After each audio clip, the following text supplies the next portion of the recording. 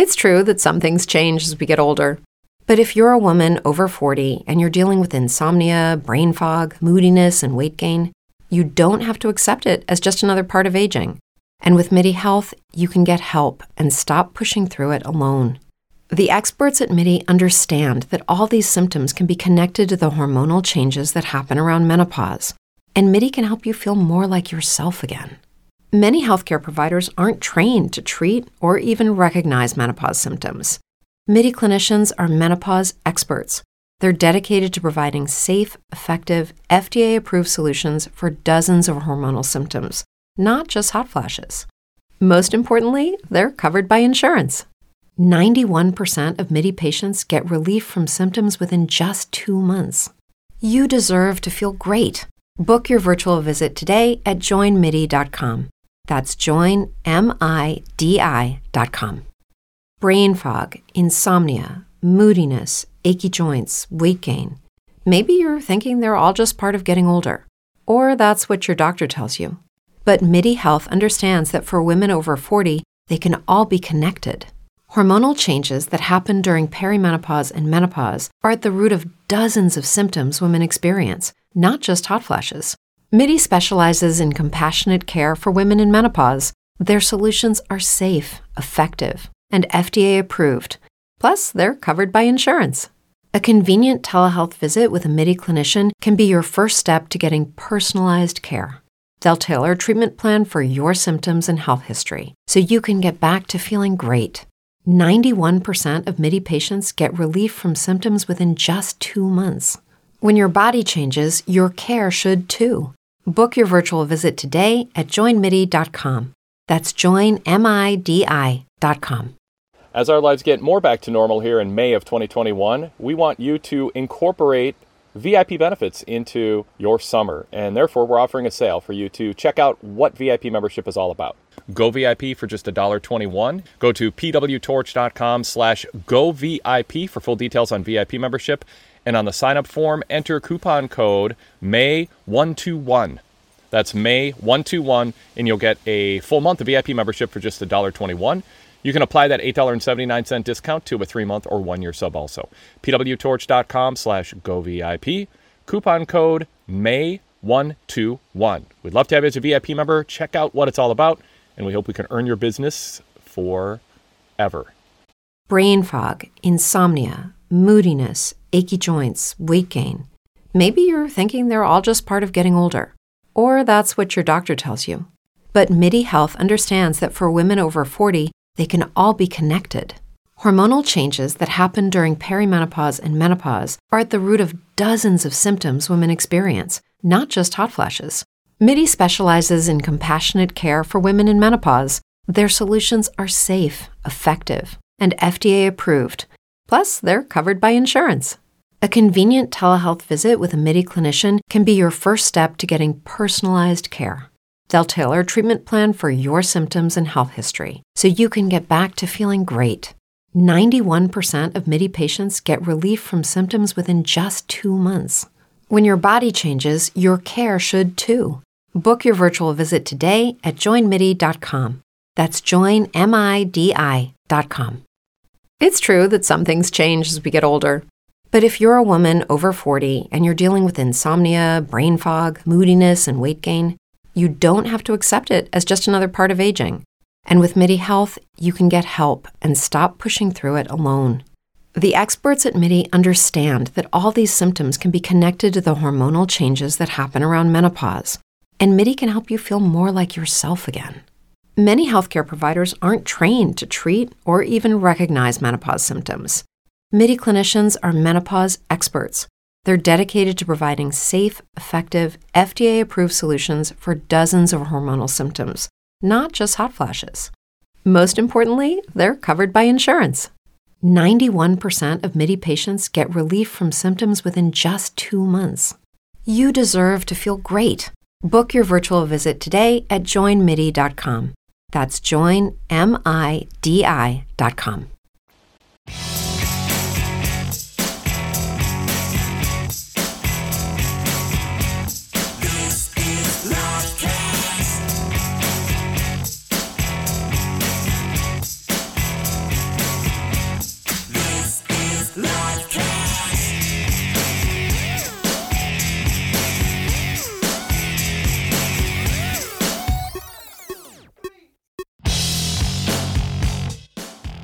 Welcome to the Best of PW Torch livecast for Friday, May 28th, 2021. Today, I have chosen the May 22nd, 2016 episode from 5 years ago last Sunday. It was WWE Extreme Rules in Newark, New Jersey. I was there, on site, in the building, for the big Seth Rollins return, and a massive crowd pop in anticipation of the triumphant babyface return to Seth Rollins, but it turned into a heel run, and it's been downhill for Seth ever since. One of the biggest missed opportunities for WWE in recent memory. And I was there for that, but James Caldwell and Greg Parks were watching on pay-per-view and got caller reaction to that event. It was Roman Reigns against AJ Styles, and AJ Styles' world title pay-per-view main event, challenging the top star, the top single star in WWE. Also, Charlotte versus Natalya. There was also the current Jon Moxley against the current Chris Jericho. Dean Ambrose against Chris Jericho in an Asylum match. They would be on their way to AEW a few years later, as we now know. Also, a fatal four-way for the Intercontinental Championship. Does this sound familiar? Kevin Owens and Sami Zayn in the mix here, along with Cesaro and champion The Miz. Plus, New Day versus the Vaudevillains. Remember them? Aiden English and Simon Gotch. Rusev, now in AEW, taking on Kalisto. Gallows and Anderson, now in Impact in AEW, against the Usos. And Baron Corbin against Dolph Ziggler in a spinning their wheels lifers match. I don't think they called it that. It was an ODQ match. So anyway, James Caldwell and Greg Parks discussing this event with live callers and emails. They also talk about future AEW centerpiece star and EVP Cody Rhodes and his weekend exit. So this is a fun show, 2 hours of conversation, analysis, breaking news, and more. Let's get to it. Today's PW Torch livecast, Flashback. You are listening to the PW Torch livecast. This is the Extreme Rules post-game show here on Sunday night, May 22nd, 2016. I'm your host, Torch Assistant Editor James Caldwell, and I'll be joined by Torch columnist Greg Parks in just a second here at pwtorchlivecast.com. A quick reminder, all of our coverage of tonight's pay-per-view is at pwtorch.com or pwtorchvip.com if you're a VIP member. My full report on Extreme Rules, Pat McNeil's blog, all the news and notes from a newsworthy pay-per-view, plus vote in our polls. We like to look at the poll results during the show, so go to be sure to check out pwtorch.com or pwtorchvip.com and cast your vote. 0 to 10, best match. We want to know your thoughts on the show, and of course, we're here doing phone calls. Call us up here on the show, 646-721-9828, or you can drop us an email at pwtorchlivecast@gmail.com. Let's go to the aforementioned Greg Parks, Torch columnist extraordinaire of the SmackDown variety. Greg, how are you doing tonight? I'm doing great. Thanks for the extraordinaire. Really appreciate that. That's a good way to get this show off to a nice start. I was stretching as I was trying to find your phone number, and I had to stretch out the introduction and make sure I give you a complete intro as I was trying to scroll down the page to get you on the line. So a little behind the scenes of what prompted the extraordinary long, extremely nice introduction for you, Greg Parks. Greg, 0 to 10 right off the top. Do you have a 0 to 10 from tonight's show in mind? Well, I have it as a thumbs up. Sitting at probably around a 7 right now.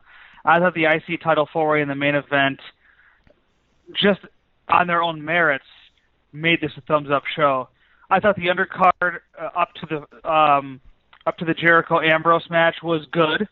There was nothing that blew me away aside from the IC title match, but I thought the booking was sound and the right people went over. Jericho Ambrose lost me. I don't know what that match was supposed to be. I don't know what they were trying to do. The story leading up to the match, they were vacillating between comedy with the potted plant and the seriousness of it. And that the lack of a good story, I think, hurt this match, as well as the added 10 or 15 minutes on the end that just made it seem like it went on forever. So that was really the big bump in the road for this pay-per-view. But other than that, I thought it was a really solid show. I think it was interesting they were both back-to-back. The matches that you just mentioned were back-to-back. The Intercontinental title 4-way and the Ambrose Asylum potted plant match gimmick thing. They were back-to-back, and they highlighted that if you have a good backstory and you have a good lead-in, it generally leads to a good match and a well-executed match. And if you have a goofy lead-in, if you do stupid stuff on TV, it oftentimes leads to a goofy or stupid match. I mean, it's pretty basic input-output. And I mean, this is up and down the card tonight, but Intercontinental title 4-way had really good build-up, I thought. With Owens and Zayn, and Cesaro on the rise, and Miz has completely resurged since WrestleMania. And then that led to an epic match of the year contender for the Intercontinental title that the Miz won and retained. And then you have Jericho Ambrose, which, again, like you said, I mean, it was a really tough spot to be in right after the 4-way Intercontinental match.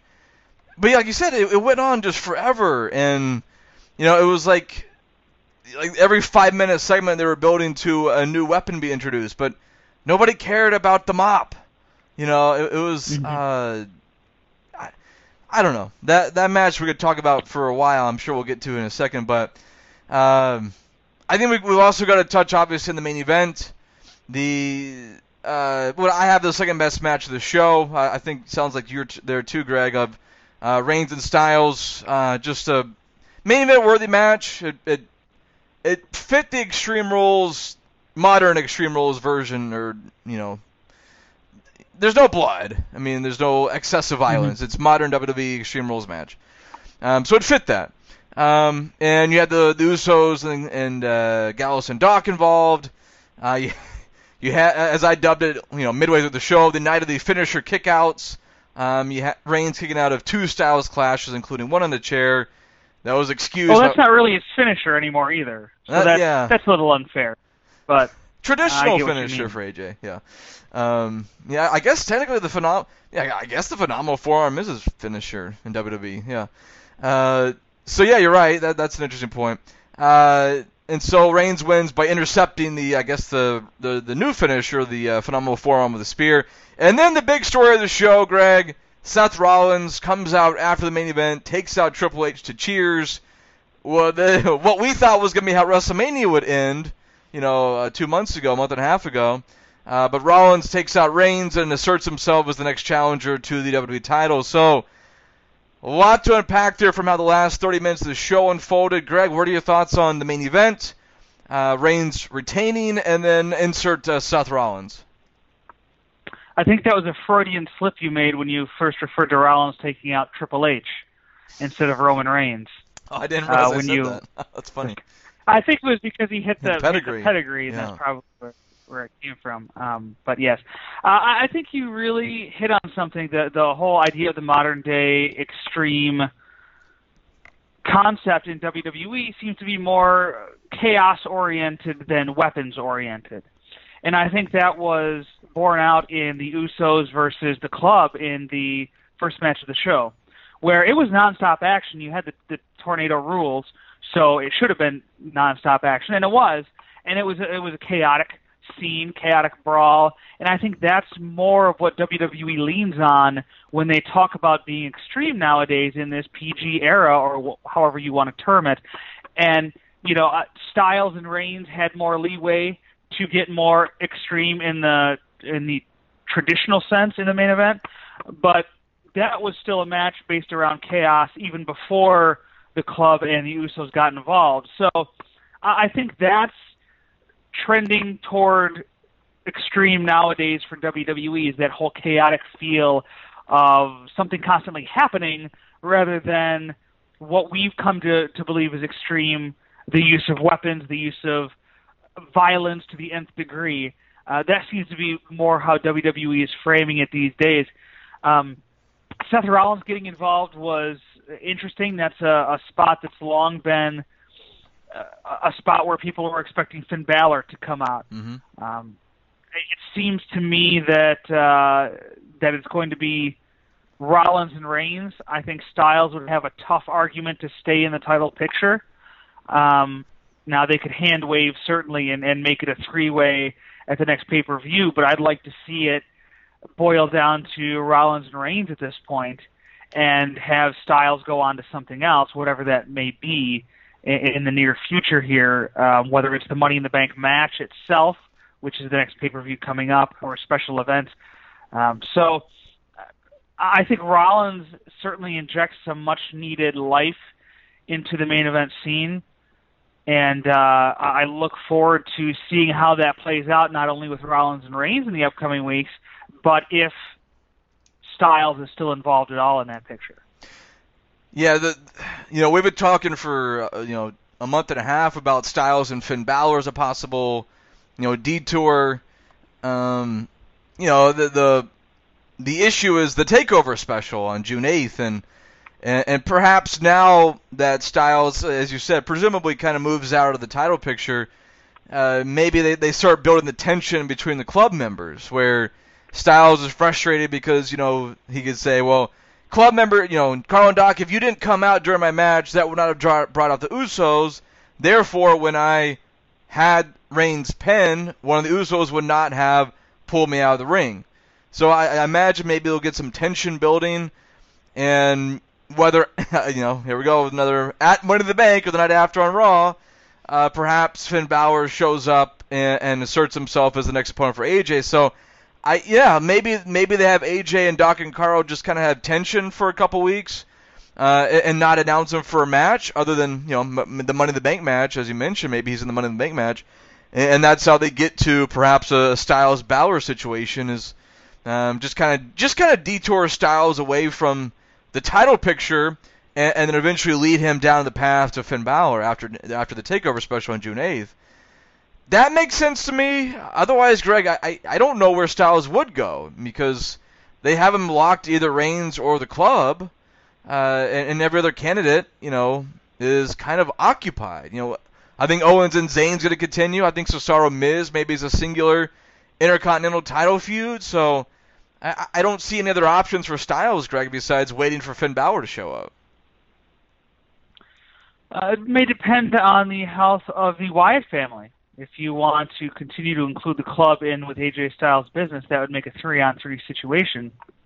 I'm not sure what those guys are ready, or when they're going to be ready to make a return full-time to TV.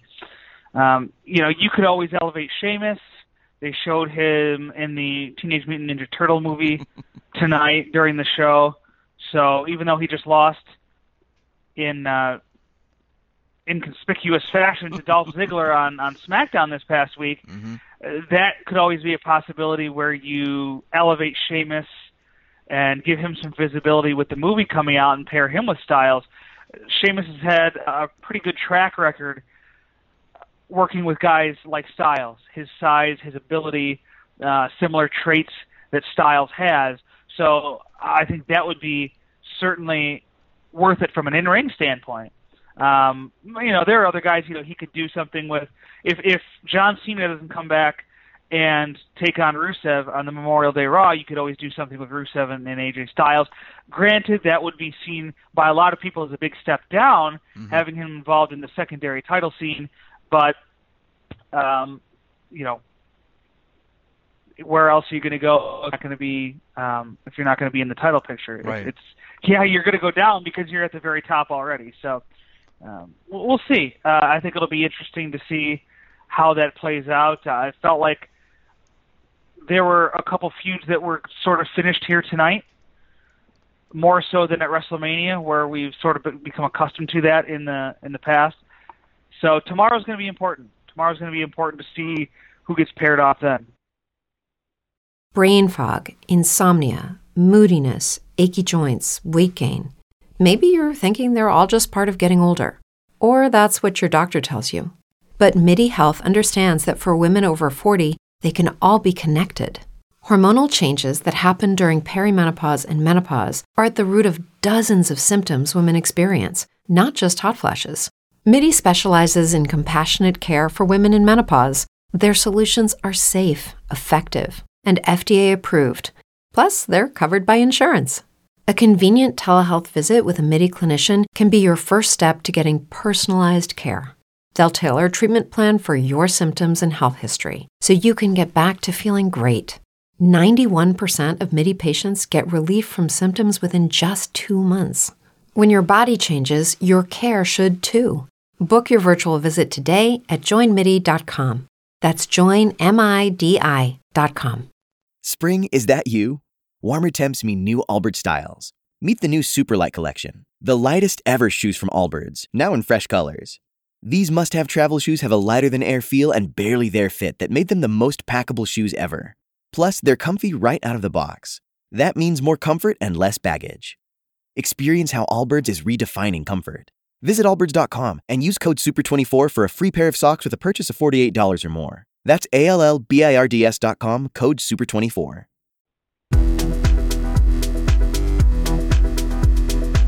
Daily Cast listeners, thank you, first of all, for streaming the shows. Be sure you're subscribing. Just search PW Torch in Apple Podcasts or wherever you listen to pro wrestling podcasts.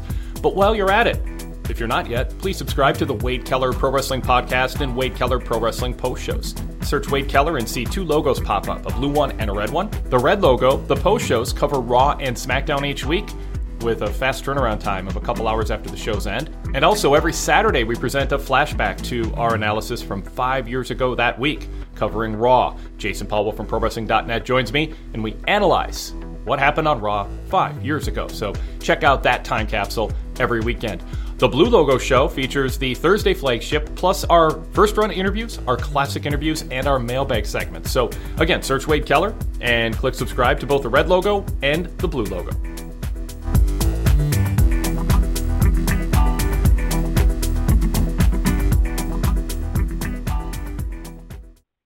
Say goodbye to your credit card rewards. Greedy corporate mega stores, led by Walmart and Target, are pushing for a law in Congress to take away your hard-earned cash back and travel points to line their pockets. The Durbin-Marshall credit card bill would enact harmful credit card routing mandates that would end credit card rewards as we know it. If you love your credit card rewards, tell your lawmakers, hands off my rewards. Tell them to oppose the Durbin-Marshall credit card bill.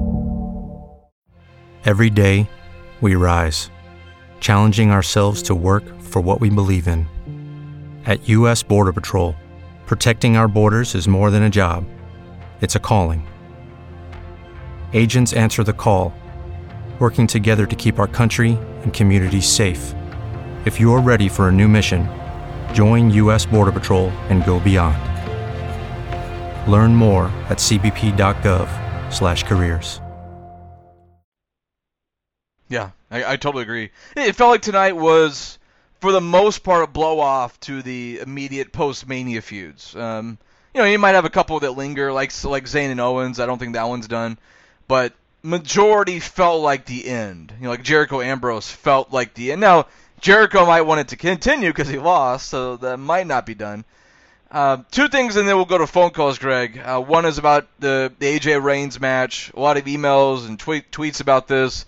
What was Styles made to look weak, either because he lost again or because Reigns kicked out of Super Reigns kicked out of multiple Styles clashes, or was Styles the same or even better because he's AJ Styles and he can come out of anything looking really good because he's AJ Styles, and also I'll get to the second topic in a second. I want to talk about Cody Rhodes before we go to phone calls, but Greg, the topic of AJ, did he come out of this program with Reigns, or in this match specifically, better, worse, the same? What's your take on that? I think probably better. And it's rare when I would say that about someone who's lost in the big matches against Reigns as frequently as Styles has.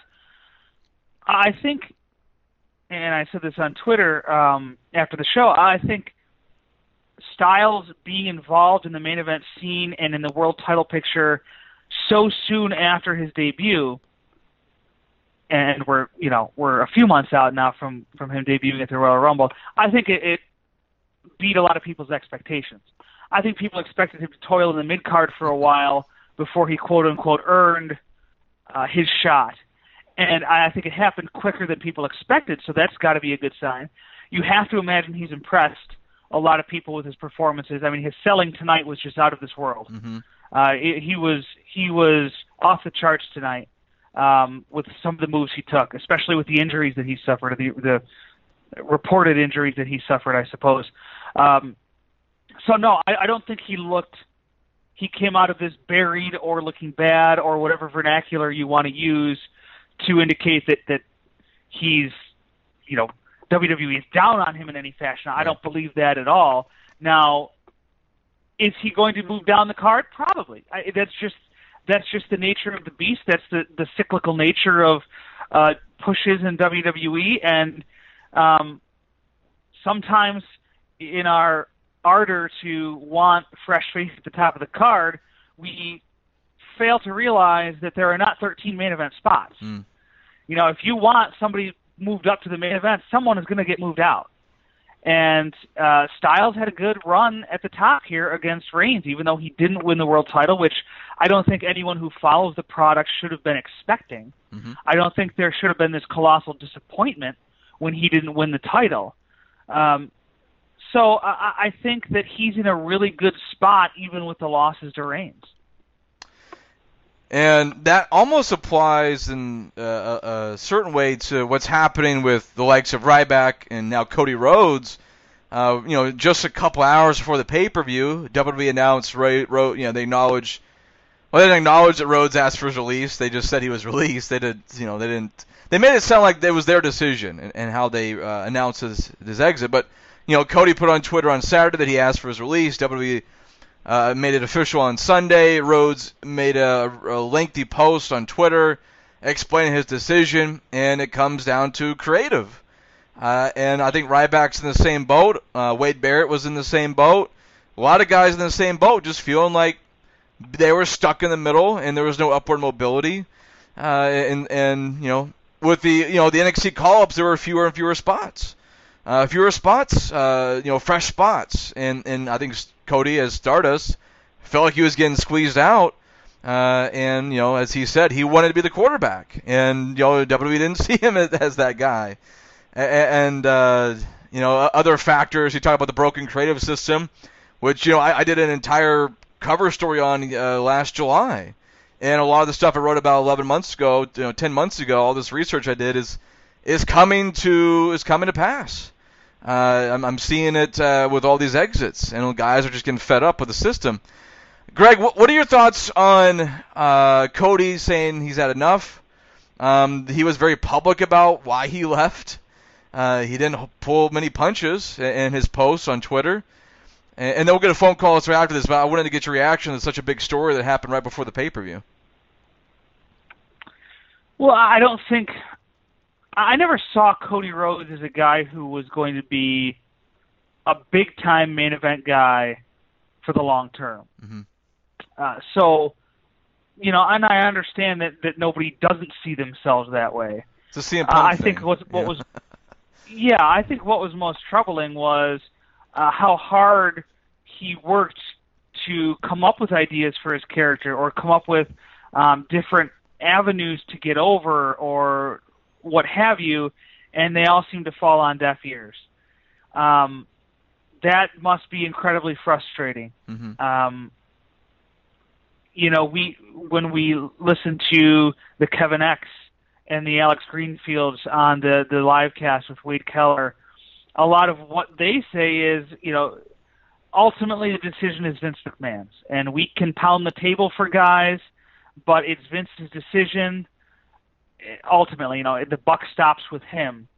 So, yes, creative team members, I'm sure, are to blame for this, especially if you take what Cody says at face value, with him going specifically to them with ideas and it appearing that they didn't even take the ideas of Vince or didn't even listen to what Cody Rhodes had to say. That's a problem. The other thing is, this whole idea that of the millennials that Vince talked about on Stone Cold's podcast, is not being motivated. And again, if you take what guys like Ryback and Cody Rhodes had to say at face value, they are two guys who did all they could to get over and to come up with ideas for their characters and do all of that stuff that Vince talked about. I don't know what it's like as a writer, and I know there are a lot of writers, but if you had the entire roster as active in trying to cultivate ideas and for their character and for storylines as Cody Rhodes did, I can imagine it would be overwhelming if you had, everybody from Adam Rose to Bo Dallas to everybody who's, on Superstars each week coming to every week at arenas and saying, hey, I have this idea. You got dozens of wrestlers doing that. That might be overwhelming. Now, I'm not saying they all do that, but, you don't want to create a situation where the wrestlers aren't advocating for themselves, because then you have Vince going on the podcast and saying, well, they don't reach for the brass ring. They're just content to go with the flow, and they don't have that killer instinct where, here's a guy who apparently does and wanted to improve himself and wanted to better himself and get in a better position, and it seemed to fall on deaf ears. It's a broken system. Yeah, if you push too hard, then you're labeled a complainer, or like you said, you get ignored for 6 months. If you don't push at all, then you're looked at as, you don't have any ideas, you don't care, you're not grabbing the brass ring. It's a broken system, and it starts at the top, like McMahon, and it's tough being a writer when, like, you feel like you have no power to make things happen, and maybe Cody threw out an idea 3 months ago that you liked, and you thought about how do I present it, and you tried it and it got shot down, and then just like, okay, well, now if you're a writer and you can't present anything else to McMahon anymore about Cody, because you'd feel like you'd be right and rejected again. And there have been reports that Vince didn't see money in Cody Rhodes as a character. Yeah. So if you're a writer and you know that, are you going to spend time working with Cody Rhodes on ideas when you're just going to get shot down in meetings? Exactly. And I'm not trying to defend the writers who totally snubbed Cody here. Don't get me wrong, but if there are wrestlers that are coming up and offering ideas and stuff like that, and you get a guy like Cody who Vince is not high on, and you're being pulled in a million different directions by Vince by the process, perhaps there are better ways to utilize your time. And again, I'm not saying that their response or non-response to Cody was right. They could have easily sat down and said, listen, Cody, Vince is not hearing us on you. He's not interested. They could at least explain that so he knew and had an idea and wasn't so frustrated. But I'm sure, like you said, the system is broken, and I'm sure it's not easy on either side, either on the writing side or on the side of the wrestler who feels like he's not being utilized and feels like his ideas aren't even being heard. Communication, I think, is a big. That was the CM Punk one. Was communication was there was a breakdown, and I think this has happened a lot now. And either they don't have the right people in position of leadership, or there's not that liaison that's respected on both sides. Like a Jim Ross 2 decades ago. Who has respect to both sides and is viewed as sort of an intermediary in a way. They don't have that person, and I think a lot of the communication breakdown has led to a lot of people wanting out or becoming frustrated, and it's I don't know. We go on a long time about the big picture about this and also the Cody Rhodes issue, but let's go to some phone calls. And we will talk about Extreme Rules, taking your calls here at 646-721-9828. And let's go first to a live correspondent, live at the show tonight. Mike out of the 540 area code. Mike, how are you doing tonight? Great. How are you? Hey, doing good. You were there live tonight. What was your biggest takeaway from the show?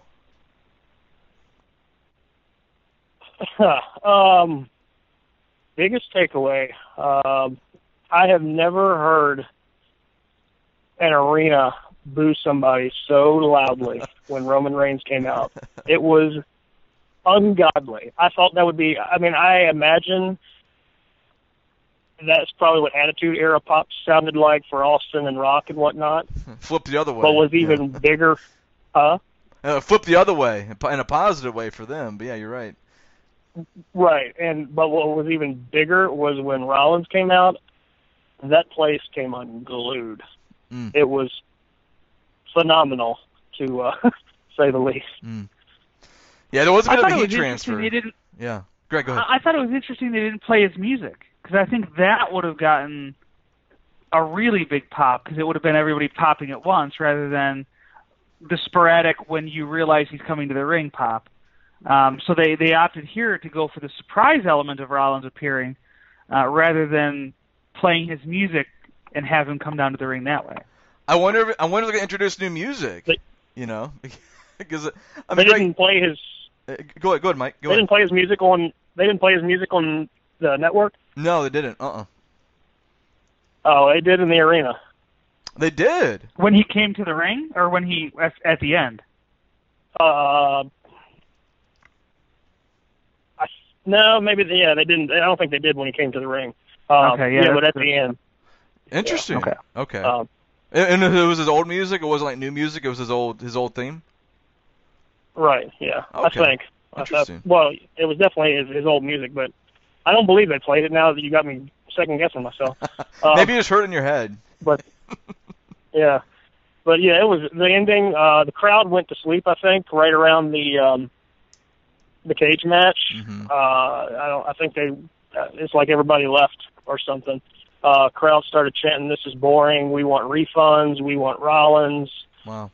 There was another appearance of the beach ball until it landed on a security member and he took it away. I heard that happened during the pre-show, or before the show started. There was a beach ball incident.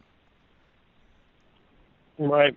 Small fight broke out, or almost broke out, during the IC title match when I was praying. It kind of drew some attention where it happened, and I was hoping that it wasn't going to pull away from the match, because that match was hot, and it was during some of the best parts of it, and I don't think that conveyed on TV because the security got to it fairly quickly. But overall, yeah, I mean, I thought it was a good pay-per-view, minus that wonky cage match with.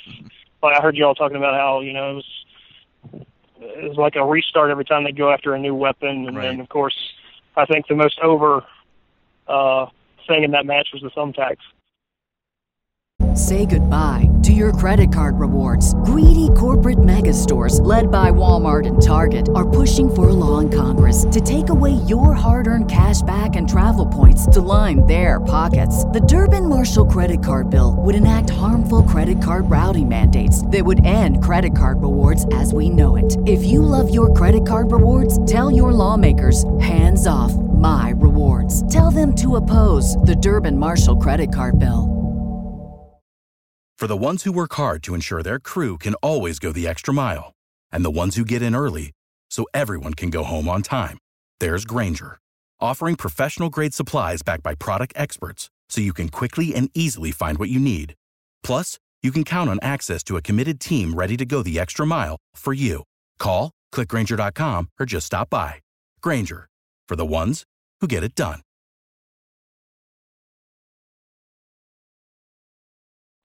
Wrestling fans, if you're looking for a unique and entertaining way to get your wrestling podcast fix, check out Ring Rust Radio. Ring Rust Radio uses its trademark brand of banter to cover all professional wrestling you love, including WWE, NXT, New Japan, Lucha Underground, ROH, Impact Wrestling, and more.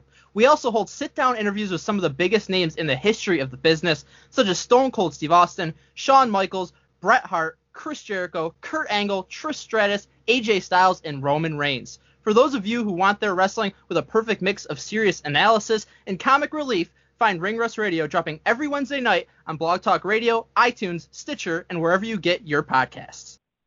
Say goodbye to your credit card rewards. Greedy corporate mega stores, led by Walmart and Target, are pushing for a law in Congress to take away your hard-earned cash back and travel points to line their pockets. The Durbin-Marshall credit card bill would enact harmful credit card routing mandates that would end credit card rewards as we know it. If you love your credit card rewards, tell your lawmakers, hands off my rewards. Tell them to oppose the Durbin-Marshall credit card bill. When you drive a vehicle so reliable it's backed by a 10-year, 100,000-mile limited warranty, you stop thinking about what you can't do and start doing what you never thought possible. Visit your local Kia dealer today to see what you're capable of in a vehicle that inspires confidence around every corner. Kia, Movement that inspires. Call 800-333-4KIA for details. Always drive safely. Limited inventory available. Warranties include 10-year 100,000-mile powertrain and 5-year 60,000-mile basic. Warranties are limited. See retailer for details. Yeah, the old TNA Abyss spot. You know, Greg, I was having flashbacks to a TNA match throughout that match. It was just so as Mike said, kind of wonky. It was yeah, that wasn't a good look for that cage match. Well, the whole idea of the match kind of harkened back to the TNA, whether it was I don't know if it was the Ravens Clockwork Orange House of Fun match or the Abyss match where they have the what is it there? The Lethal Lockdown too, where they got the lower the top and the weapons are hanging. Where the weapons hang off the top of the cage. So I guess it seemed appropriate that they involved thumbtacks too, given that the whole match concept seemed taken right from TNA. Yeah, I totally agree on that point. Mike, anything else stood out to you from being there live at the show? Was the Corbin match, was that a no DQ? It was supposed to be. It wasn't much of a no DQ match. Yeah. Okay. I was making sure because they did that low blow spot right in front of the refs, and I wasn't sure if it was, and I saw it and I thought, why are they not calling for the bell when we had a big issue last month when it happened in the main event? But if it was no DQ, I guess that makes sense. Okay. Yeah. Yeah.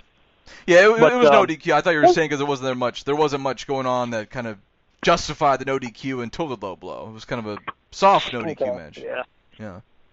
No, other than just the tremendous reaction during Roman coming out and the boos. I mean, it was insane. And I did notice I had front row right where the pre-show table was. Okay. Overlooking that area, and it was kind of neat when they brawled through that area. And then I did notice I was watching during the cage match when Dean took the thumbtack spot, and what's her name? His woman. Renee Young. Yeah, Renee was sitting down at the table, and you could see her like she just had her hands on her head, just cringing and shaking her head. And, that's a funny. She was concerned. That's a funny note. Yeah, I was videoing the incident, and then I panned down to her, and she was. It was kind of funny to see, and then she started talking to Booker T and the others there. But overall, I thought it was a great show.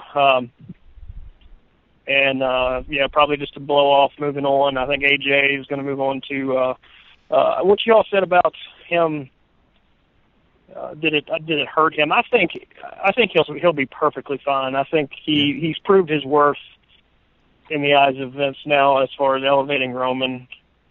That's a big key. And being able to make guys with his age and whatever. I think hopefully they'll give him his due eventually, but I think he proved his worth, and the match, that main event match, I thought was great. I think he'll move on to Money in the Bank winner or something like that. But yeah, him losing tonight, he kind of, I don't know when they cut off air, but he just kind of faded out of the picture, and it was over. The whole incident was overrun by Rollins, and that's the last image you were left with, not necessarily AJ being defeated in the ring. So yeah, that's a good way of looking at it. Is they didn't let it linger of AJ's loss. They did kind of move on to Rollins, and not that you all automatically forget that AJ lost, but it wasn't like Reigns stood over Rollins. I'm sorry, it wasn't like Reigns stood over AJ. And there was like a triumph of Reigns over AJ. It was that's an interesting way of looking at it that Mike presented. That there wasn't this big triumph for Reigns over Styles. That kind of helped Styles out in taking the loss, but it's not really the focal point in a certain way. Mm-hmm.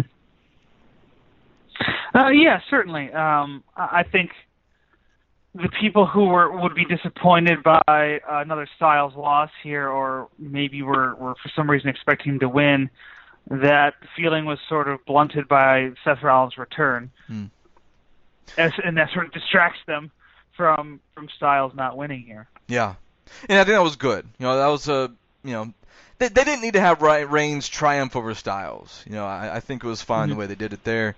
Good call, Mike. Appreciate the live correspondence. Always good to hear some live thoughts be in the building. That a lot of interesting stuff there. A fight during the Intercontinental title match. I guess people were just really fired up during that match, right? They just couldn't contain themselves. They're fighting in the ring, fighting the crowd, and then they have the cage match. That didn't really work out. Let's go to our next caller, Mike. Appreciate it. Thanks for calling. Let's go to the 281. Let's go to our good friend James out of Houston. James, how are you doing tonight? I'm doing good, guys. The lovely beach ball incident brings back memories to WrestleMania. And the same thing with Roman Reigns getting booed. That just rings familiar bells. How y'all guys doing?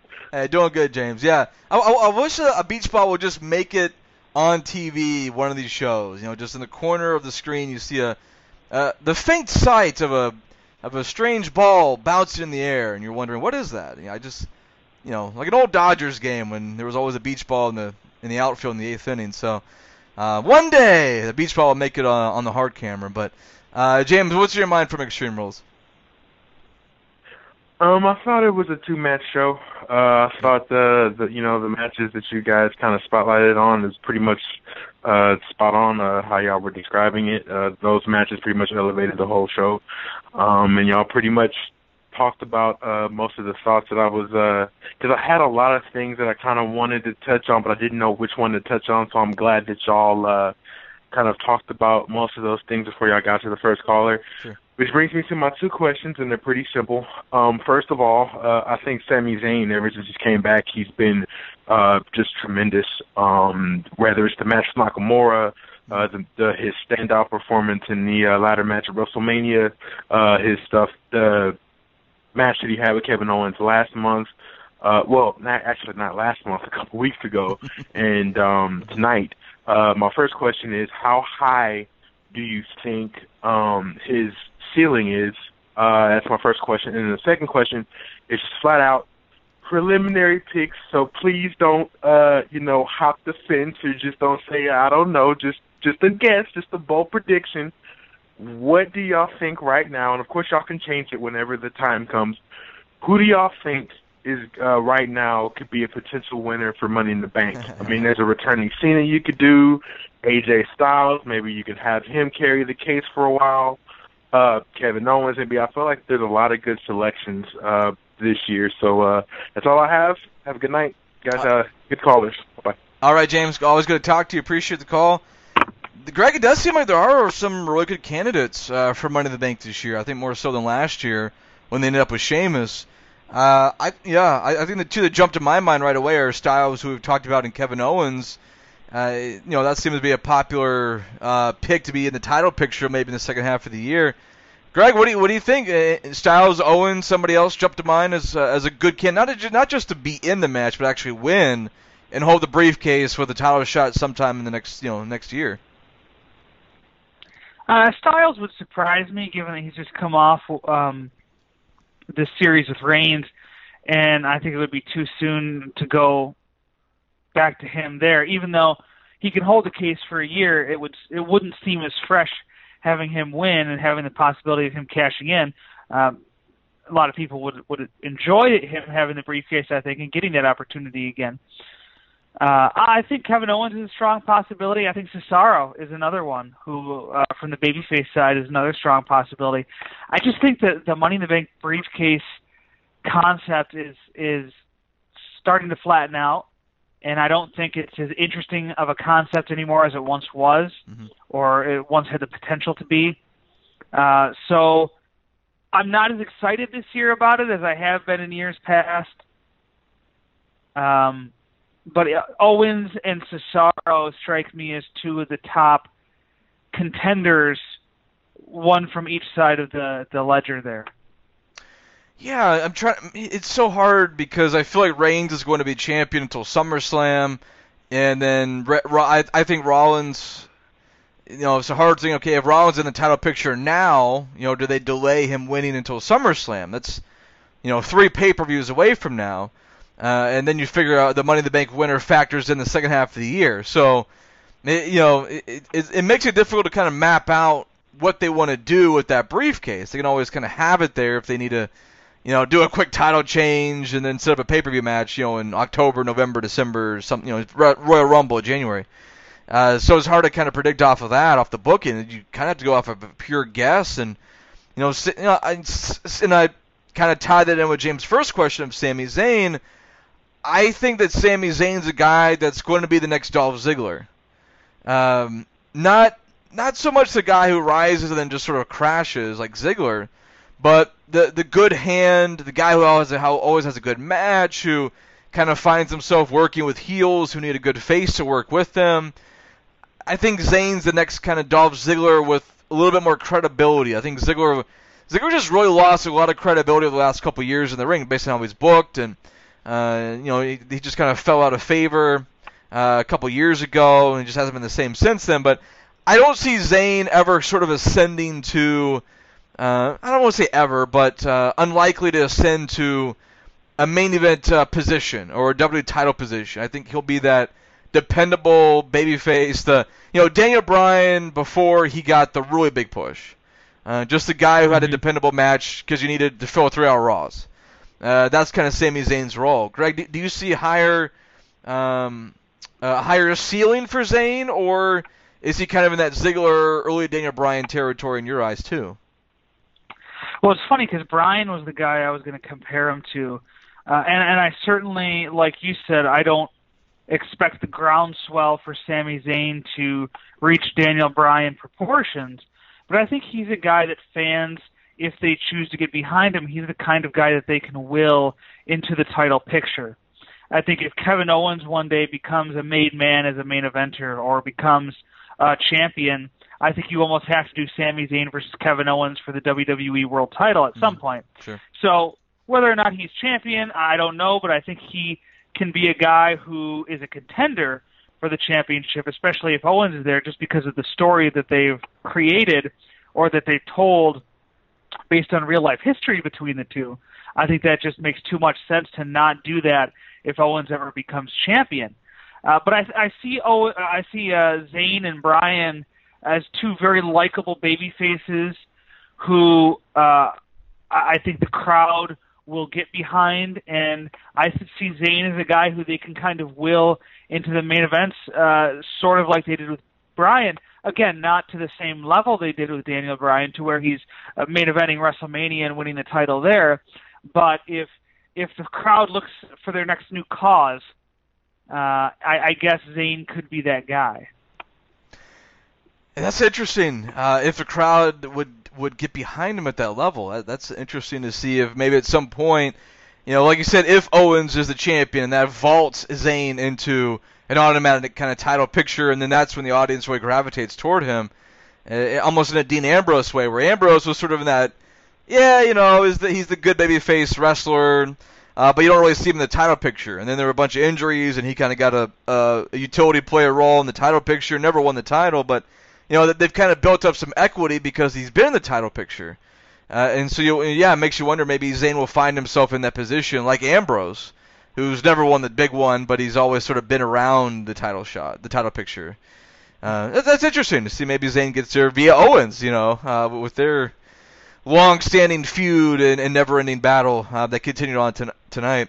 James, appreciate it. Good call. Say goodbye to your credit card rewards. Greedy corporate mega stores, led by Walmart and Target, are pushing for a law in Congress to take away your hard-earned cash back and travel points to line their pockets. The Durbin-Marshall credit card bill would enact harmful credit card routing mandates that would end credit card rewards as we know it. If you love your credit card rewards, tell your lawmakers, hands off my rewards. Tell them to oppose the Durbin-Marshall credit card bill. With Lucky Land Slots, you can get lucky just about anywhere. Dearly beloved, we are gathered here today to... Has anyone seen the bride and groom? Sorry, we're here. We were getting lucky in the limo and we lost track of time. No, Lucky Land Casino, with cash prizes that add up quicker than a guest registry. In that case, I pronounce you lucky. Play for free at LuckyLandSlots.com. Daily bonuses are waiting. No purchase necessary. Void where prohibited by law. 18+. Terms and conditions apply. See website for details. If you're a wrestling fan, you're a fan of a good story. And if you're looking for a good story, look no further than Stories of Yore and Yours. I'm Sean Ennis, and on every episode of Stories of Yore and Yours, I narrate a classic or listener-submitted short story, adding music and sound effects to bring the story new flavor. I featured authors such as Edgar Allan Poe, Kurt Vonnegut, Ray Bradbury, Mark Twain, and many more. So don't wait any longer. Download Stories of Yore, that's Y-O-R-E, and Yours, that's Y-O-U-R-S, today. And if you want to hear clips and get more information, you can find the show on Facebook, Twitter, and Instagram at SYY Podcast. That's Stories of Yore and Yours, available wherever you get your podcasts. Say goodbye to your credit card rewards. Greedy corporate mega stores, led by Walmart and Target, are pushing for a law in Congress to take away your hard-earned cash back and travel points to line their pockets. The Durbin-Marshall credit card bill would enact harmful credit card routing mandates that would end credit card rewards as we know it. If you love your credit card rewards, tell your lawmakers, hands off my rewards. Tell them to oppose the Durbin-Marshall credit card bill.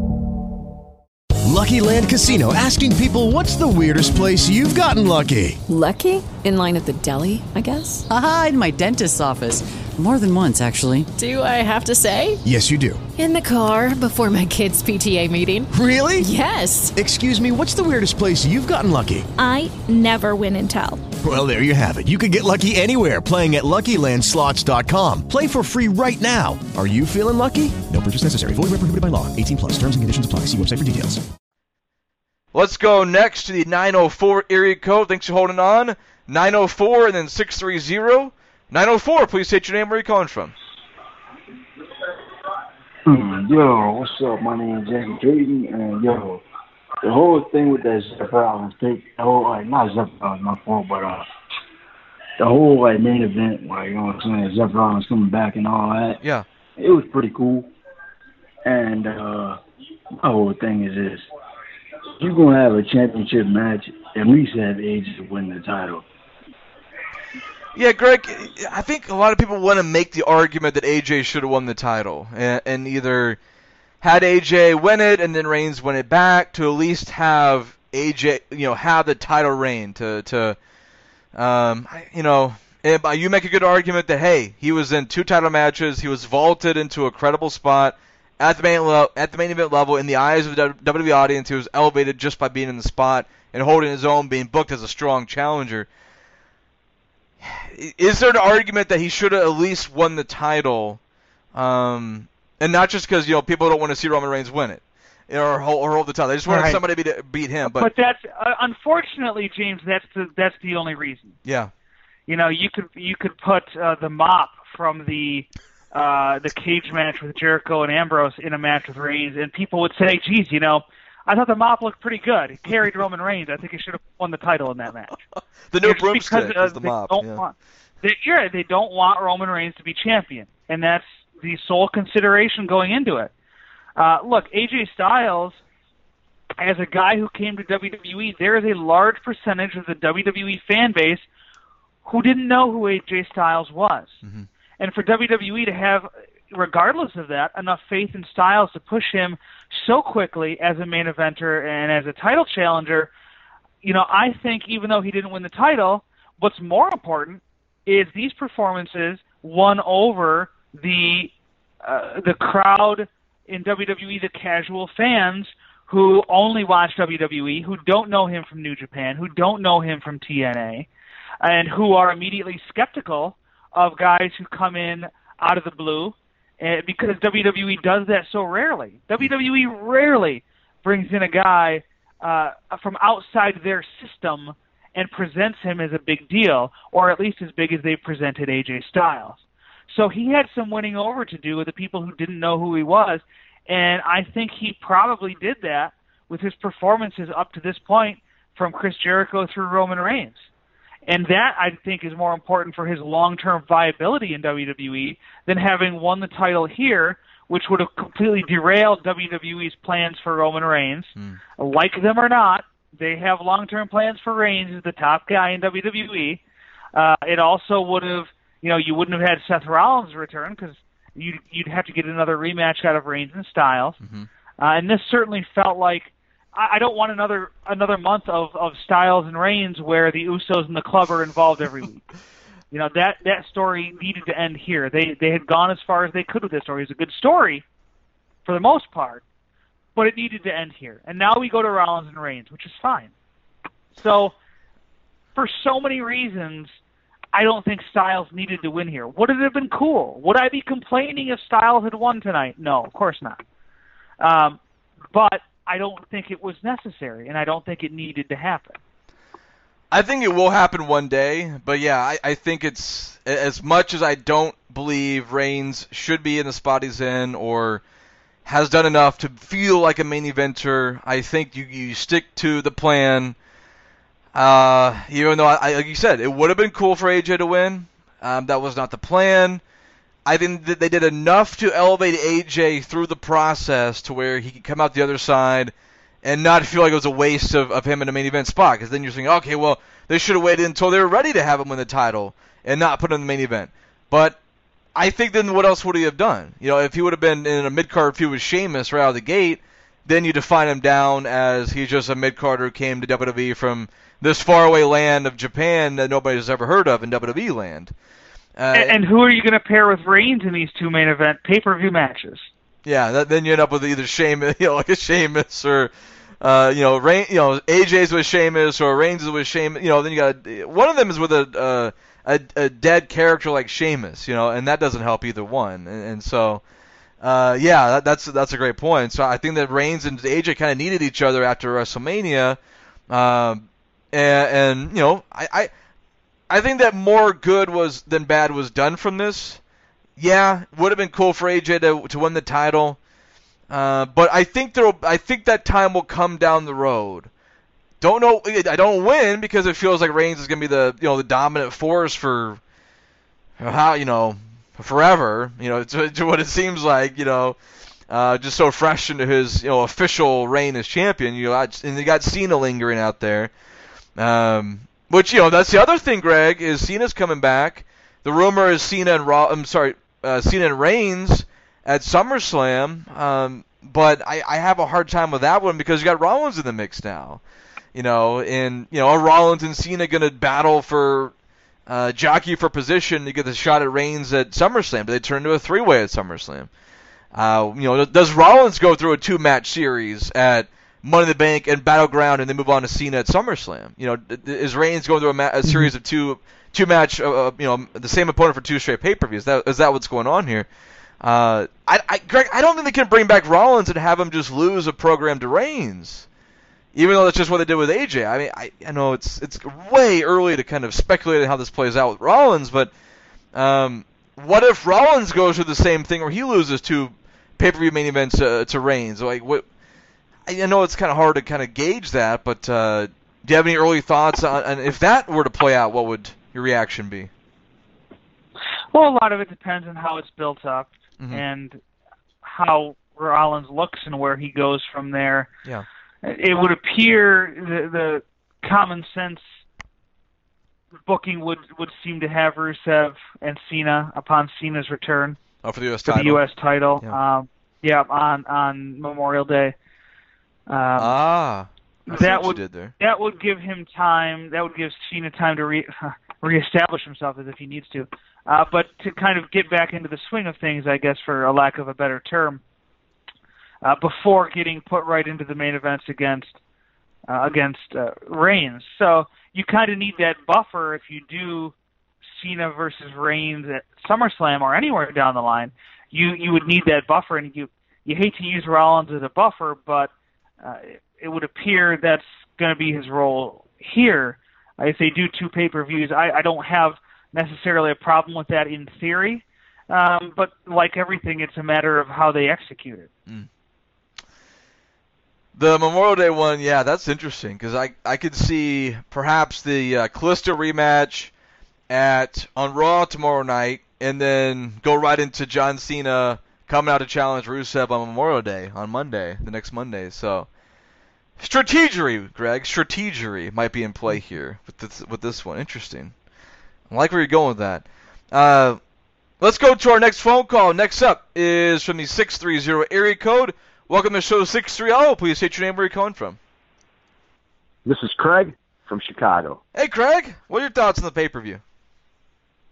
Oh, it was a dilemma tonight because I had the Cubs playing also at the same time. Oh, so that baseball, that's right. But, yeah, it is what it is. The Cubs, sometimes they take precedence over a crappy WWE product. But, I watched a little bit tonight. I saw the main event. I saw the cage match.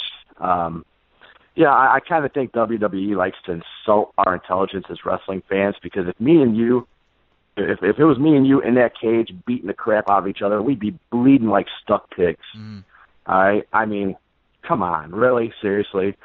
I've been watching this stuff long enough to know that, there should be some blood. If you don't want a blade, use blood packets, something. Don't insult my intelligence. And as far as Roman Reigns, AJ Styles, yeah, it's great. I disagree. He's getting pushed down the card after this. I've seen it too many times with John Cena. And, it is what it is. And the casual fans, there are no casual fans. 9 out of 10 people watching this product know who AJ Styles was going into when he showed up at the Royal Rumble. They know who the Bullet Club is. They know Ring of Honor. The ratings show that there really are no casual fans. Everybody who's watching the product right now knows wrestling. That's all I got to say. All right, Craig, appreciate it. I would disagree on the percentage of the casual fans. You go sit in a... You think? Yeah, I would, Go to a house show. Go to a house show and tell me that's true. Yeah, that's exactly what I was going to say. House show, a SmackDown TV taping, that's family and kids. It's flipped. It's 10% hardcore fans and 90% casual fans. You can't take... Yeah, go ahead, Greg. Where were they at the Royal Rumble? Was it like Philadelphia or something? Where was the Rumble? Was it Philly? I think... You can't take a reaction at a place like that where, you're going to get more of the hardcore fans in the Northeast at pay-per-views like that and extrapolate that out throughout the entire United States. You can't do that. I think part of it is, to the first topic Craig brought up about the blood. Yeah, for long-term fans, it is insulting that they're having this 20-30 minute cage match and they've built it up this asylum cage and there's no blood. WWE's trying to re-educate their audience on what to expect. Greg, you mentioned, and we've kind of talked about this at the top of the show, the idea of the extreme is the chaos. Like the opening tag match. You made a great point about the Usos and Carl Anderson and Doc. The Texas Tornado tag match, that was the definition of extreme in today's WWE, is, just the chaos. Reigns and Styles brawling over the arena, that's extreme. That's, chaos. Not the New Japan faction, but just the word. And I think that's part of the re-education process, to get away from blood and to get people to not think about blood. And then Craig, they're not concerned about whether you're thinking about that or not. I'm with you. I agree with your point on that, but they're not concerned about that anymore. They're concerned about redefining certain things, such as not having blood but having chaos to match the extreme label. And I think that's a big part of the what they're trying to do with this. Greg, they keep using the term the new era. Which to me is just so eye-rolling, and it just sounds like really bad marketing. But it was all over the pre-show, the Big Cass Dudley segment, the Baron Corbin Dolph Ziggler match. The new era is also trying to re-educate a newer audience, a younger fan base, and the social media fan base, who even though they're quote unquote on the internet and they're on social media, Greg, they don't necessarily know who AJ Styles was before he came to WWE, because there's a WWE fan bubble, where the only quote-unquote wrestling that exists is what they see on WWE TV.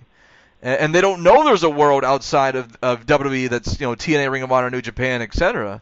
They have no concept of that. And that makes up, we don't know what percentage of that bubble exists, but it's significant. You think about, Craig, WWE touts all these social media figures in their quarterly earnings and press releases, 450 million followers, all this stuff. Probably only, maybe 10%, 45 million people are aware of what's outside of WWE. I mean, if you take that number and you try to find a percentage, and 45 million people knowing about Ring of Honor is actually probably generous.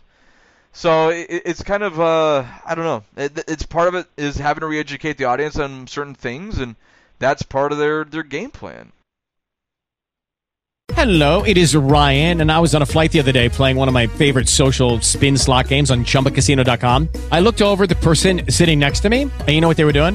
They were also playing Chumba Casino. Coincidence? I think not. Everybody's loving having fun with it. Chumba Casino is home to hundreds of casino-style games that you can play for free anytime, anywhere, even at 30,000 feet. So sign up now at ChumbaCasino.com to claim your free welcome bonus. That's ChumbaCasino.com and live the Chumba life. No purchase necessary. VGW. Void where prohibited by law. See terms and conditions. 18+. It is Ryan here, and I have a question for you. What do you do when you win? Like, are you a fist pumper, a woohooer, a hand clapper, a high fiver? I kind of like the high five, but if you want to hone in on those winning moves, check out Chumba Casino. At ChumbaCasino.com, choose from hundreds of social casino-style games for your chance to redeem serious cash prizes. There are new game releases weekly, plus free daily bonuses, so don't wait. Start having the most fun ever at ChumbaCasino.com. No purchase necessary. VGW. Void where prohibited by law. See terms and conditions. 18+. Hi, this is John Arezzi. Map Memories, My Wildlife in Pro Wrestling, Country Music, and with the Mets is now available everywhere books are sold. Co-written by Greg Oliver, Map Memories is the story of my roller coaster life. Learn the inside stories about my days as the host of the groundbreaking Pro Wrestling Spotlight radio show and as the wrestling convention pioneer and dealmaker. I hold nothing back. Map Memories, available now from ECW Press.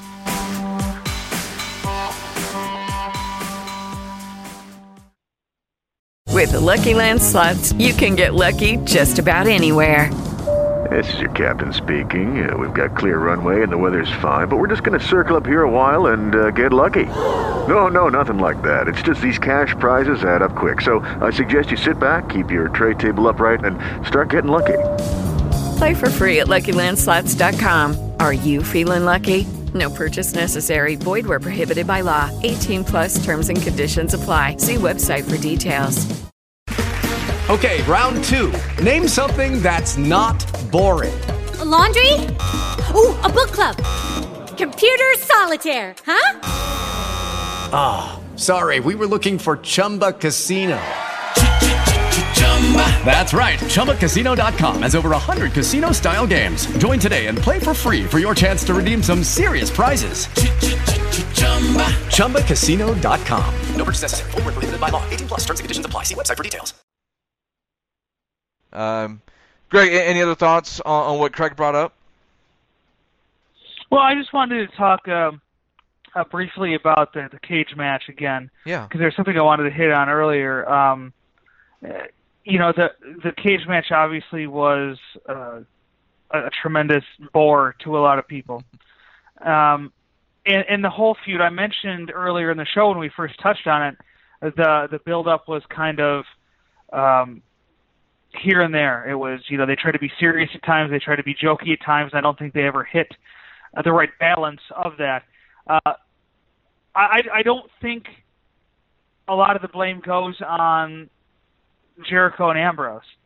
I thought Jericho has really done a nice job as a heel lately, and Ambrose is Ambrose. He's different. He's off the wall. WWE likes that aspect of him, where he's this kind of Ambrose Asylum, goofy, crazy, what will he do next character. So he plays that very well. I just thought from a storytelling point of view, I never thought they got the story right. I think the match for how it was constructed, where they had a segment for each weapon, and that didn't really work, and they never got to the potted plant, which was what this entire feud was basically about. That's what I didn't get the most. How it got started. It wasn't the potted plant involved. Yeah. And I think Brian Alvarez noted on Twitter that a segment got cut, and this match had to end up going 10 minutes longer than was originally booked for. So if you figure those guys maybe got that number at the curtain or something like that, they didn't have a lot of time to prepare for having to get this extended time. So I don't lay a lot of the blame at the feet of Jericho and Ambrose for that. There was a lot of by the sounds of it, extenuating circumstances that conspired against him tonight. There were some storytelling issues leading up to tonight. So I don't blame them a whole lot, but this feud just hasn't set the world on fire like I think some people had hoped. And I thought it had potential, because I think some of the TV was decent, but some of it was really, really stupid. And so, it was kind of like, which one would you get? And tonight, I think we got a little bit more of the stupid than the good.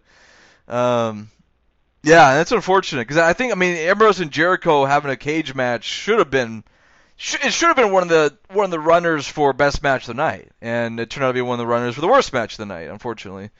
And who knows what was cut or why, but I think they go, obviously it could have been a one-off thing, but to me it points to the broken system. Another kind of aspect of that is the last-minute planning and things changing on the fly, and Vince McMahon living off the seat of his pants and enjoying the adrenaline rush of last-minute changes on the day of a pay-per-view or Raw. He lives for that. He's an adrenaline junkie, and the adrenaline rush of having to make changes on the fly of a live TV day, that's what gets him up in the morning on Monday or a Sunday pay-per-view. Honestly, I think that's what he lives for, is the deadline and running up against it, and you end up with this, which is on the replay right now, the cage match. So, let's see. Craig, appreciate it. Thanks for calling in. Let's go next to the 478 area code. Welcome to the show, 478. Please state your name, where you're calling from. Darrell from Georgia. How you doing, James? How you doing, Greg? Hey, we're doing good, Darrell. What's your mind tonight? Oh, nothing, man. I'm just saying, all right, pay-per-view also. Just wanted to say a few things. I think people done forgot what a good match consists of. 50% good in-ring action and 50% storyline. And when the story don't keep up with the in-ring action, I can't consider that a good match. That's a 50. That's an F. And I just ask people to say, where do you go with AJ Styles? AJ Styles haven't won a pay-per-view since he got there. Both of the matches and pay-per-view that he had with Chris Jericho was to wait for him to get his win back. He lost the Royal Rumble. He lost every pay-per-view match against Roman Reigns, so he didn't have a win. And it's like it's downgrading him. They already made the club feel bad, so if they turn on it and then you bring in Finn, he's not going to get a win there. And anything else in the match, unless he's in a match with John Cena, seems like a downgrade. So it's like the booking for him was horrible, because where do he go? He didn't win the title. Where do he go? You put him in something with Sheamus, people going to hate that and kill that so they get on the screen. So I know that was a good in-ring action match between him and Roman Reigns, but it's just a bad match overall when you add the booking and you don't know where he's going. And we know where Roman going to Seth. And if Seth pull 3 losses, what we going to think about him, since we know how WWE books? So that's what I ask. Where do you go with him? A man who haven't won, and you're downgrading him so much by making him lose. You can't keep taking losses at pay-per-view. It's the hard part of the booking, is especially, Greg, when you want to build up Roman Reigns and have this lengthy title run and all this, and you got to feed main eventers, other main eventers to him, and they've got to lose. So then the booking is, how do you make that loss not feel like a loss?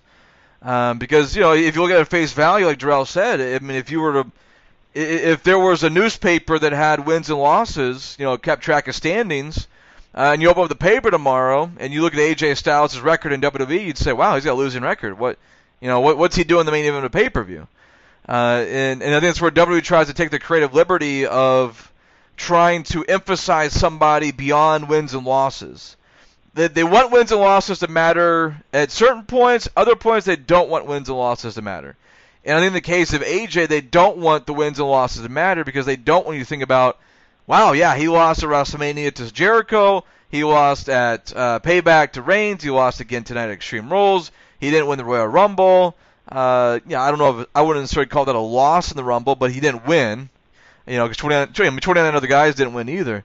So it's Greg. How do you balance all those things? And wrestling means such a different thing. It's an individual sport where there isn't a season, there isn't a 162 game schedule where you're going to end up losing 70, 80 games. Even the Cubs, with one of the best records in baseball, they're going to lose 80 games this season. But they're going to win 90, 100, whatever. How do you balance that, Greg, in this wrestling setting and make AJ look good and try to minimize the the loss aspect? Well, if you're an AJ fan, the positive is his losses on pay-per-view are seen by fewer people than his wins on free TV. Mm-hmm. So that's always something that you can take into account as, even though Styles is losing when it counts, he's winning in front of a bigger audience that will treat him as a bigger deal and is seen by more people. So that's got to be a positive. I'm really surprised at the people coming to the defense of AJ Styles so fervently after tonight. They could have booked him a lot worse. And I hate to say that, but it's WWE, and we've seen it before. Mm-hmm. I don't know anyone who realistically went into this show thinking that Styles was going to win, or should have. If you thought Styles was going to win tonight, you don't pay attention very closely to WWE. I guess I'm at a loss. I didn't think I'd have to be sitting here after a 4-star plus match with AJ Styles where he I don't want to say led Roman Reigns to another star-making performance, but I mean he bumped like the crazy standout in that match just as much as Roman Reigns was. Mm-hmm. And yeah, he's probably not going to be in the title picture for a while at least.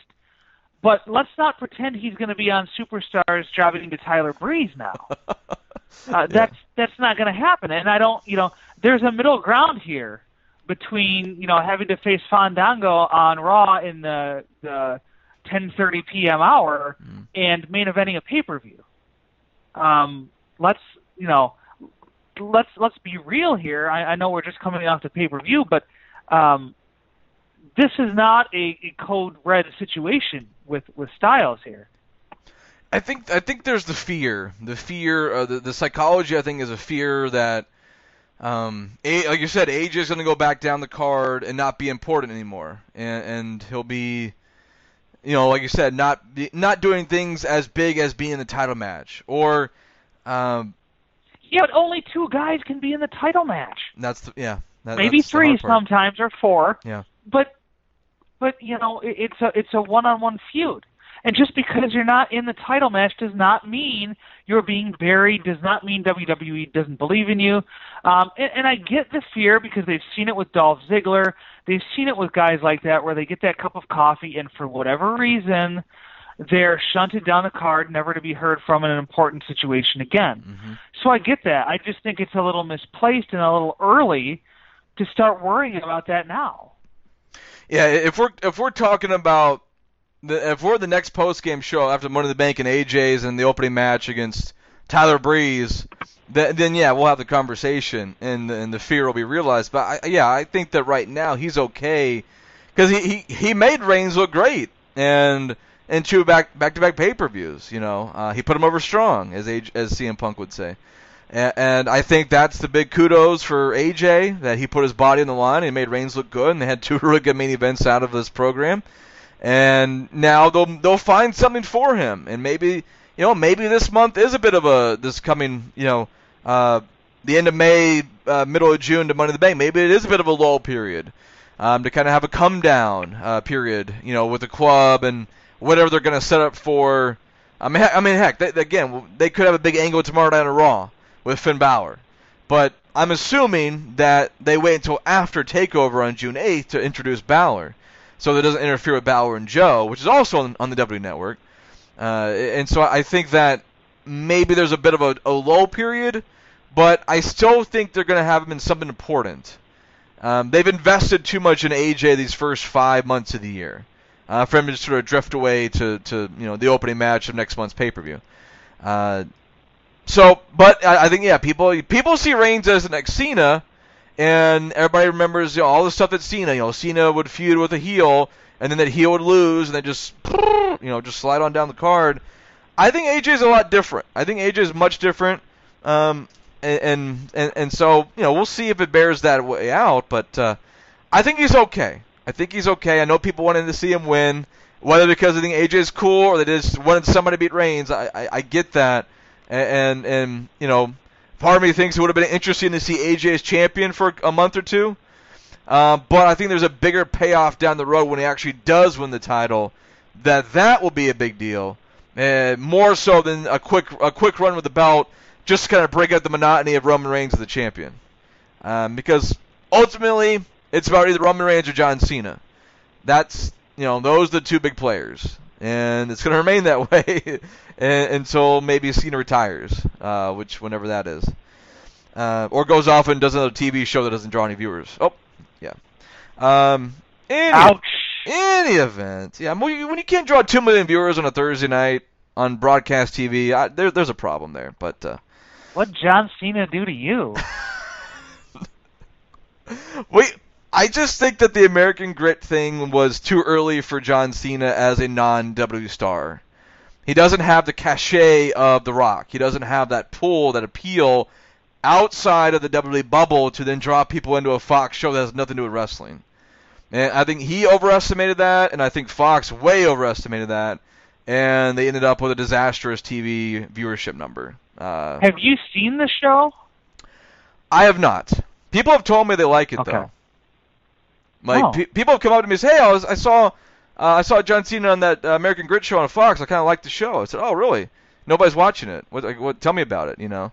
So people have talked to me about it because they know all right about wrestling, and they're like, "Hey, John Cena, he's on Fox. Yeah, I like the show." So, it sounds like a good show. It just the marketing was so bad, and it's on a terrible decision to put on a Thursday night up against SmackDown. WWE's not even promoting it. It's John Cena is not a mainstream star. They're trying to shoehorn him in that role as a mainstream star. So I'm obsessed with numbers, and you know that, Greg, and ratings and viewership. Oh, really? Yes, I'm well aware of that, for better or worse. That's right. I was going to talk about the financials on last Monday's Raw postgame show, and I forgot about it until you were off the air. So you were off the hook last Monday. I saw this come with the viewership numbers, and I don't feel like Cena has the mainstream appeal to be the host of a non-wrestling show on Fox or any other broadcast channel. Is this a Chris Jericho downfall situation rearing its ugly head again? Yes, I think so. Yeah. I liked Jericho on that show. I mean, the show was kind of dumb, but I liked Jericho on it. Yeah. I thought it was good there too. It just, he didn't have, it's a wrestler hosting a wonky game show, and this one is a wrestler hosting a military themed show, which sounds cool, but there's no stars besides Cena, and Cena doesn't have mainstream appeal to like, oh my gosh, I got to tune in to see the show that Cena's hosting. It's not Hulk Hogan in the 80s, and I think Fox was misguided in thinking that or something. But I've had this promo in my head for a month because the numbers have been bad for a month, so it just kind of came out. Anyways. Judy was boring. Hello. Then Judy discovered ChumbaCasino.com. It's my little escape. Now Judy's the life of the party. Oh, baby, mama's bringing home the bacon. Whoa, take it easy, Judy. The Chumba life is for everybody. So go to ChumbaCasino.com and play over 100 casino-style games. Join today and play for free for your chance to redeem some serious prizes. ChumbaCasino.com. No purchase necessary. Void where prohibited by law. 18+ terms and conditions apply. See website for details. It is Ryan here, and I have a question for you. What do you do when you win? Like, are you a fist pumper? A woohooer, a hand clapper, a high fiver. I kind of like the high five, but if you want to hone in on those winning moves, check out Chumba Casino. At ChumbaCasino.com, choose from hundreds of social casino style games for your chance to redeem serious cash prizes. There are new game releases weekly, plus free daily bonuses. So don't wait. Start having the most fun ever at ChumbaCasino.com. No purchase necessary. VGW Group. Void where prohibited by law. See terms and conditions. 18+. We're now on Patreon. By popular demand, you can now support us directly through Patreon. Go to patreon.com/PWTorchVIP. We have 3 tiers, including an entry level. Tier 1 that takes the ads and plugs away. You can have the VIP versions of the Wade Keller Pro Wrestling Podcast, Wade Keller Pro Wrestling Post Shows, and the PW Torch Daily Cast. That's 14 podcasts per week, but with the ads and plugs edited out. Plus, you get the VIP after shows. Don't be left out anymore from those for just $4.99 at patreon.com/PWTorchVIP. We also have a second tier and a third tier where you can upgrade to get other VIP content, including other VIP podcasts and the PW Torch newsletter, the current ones and 20 years ago version. So go check it out, patreon.com/PWTorchVIP.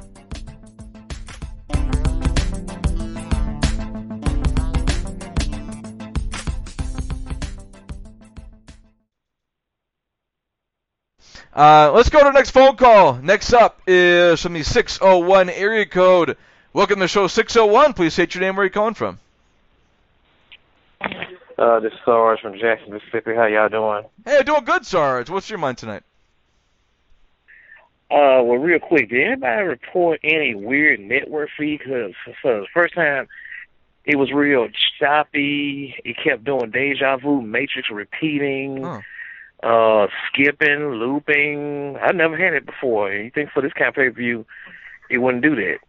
Yeah, I had one freeze, I think, during the tag title match. Nothing else besides that.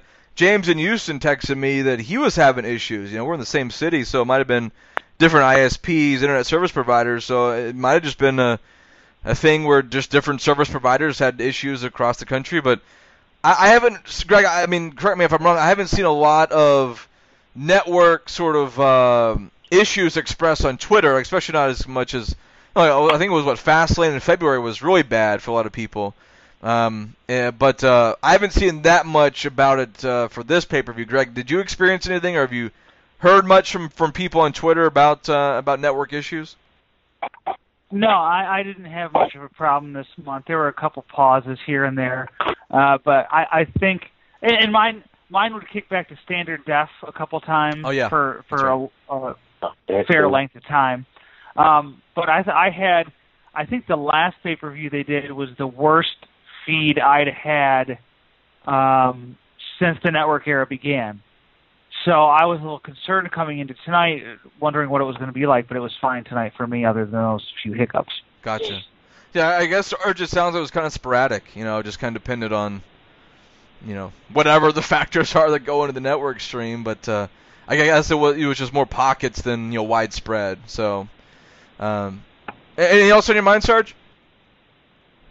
Yeah. Also, everybody been voicing their opinion about the Seth thing. They happy he's back, but like Greg was saying earlier, hopefully AJ Styles is still in the picture because I said my favorite word in my head. Said, here comes the burial shovel.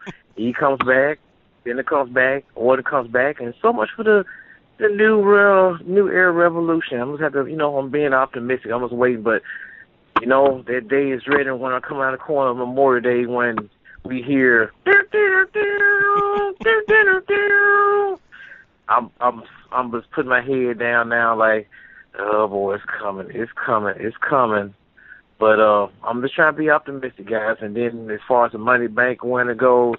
It's just been a classic trend. The person gets it, he goes on some little weird losing streak. Then to me, what's the purpose of getting that thing? It's like a little curse.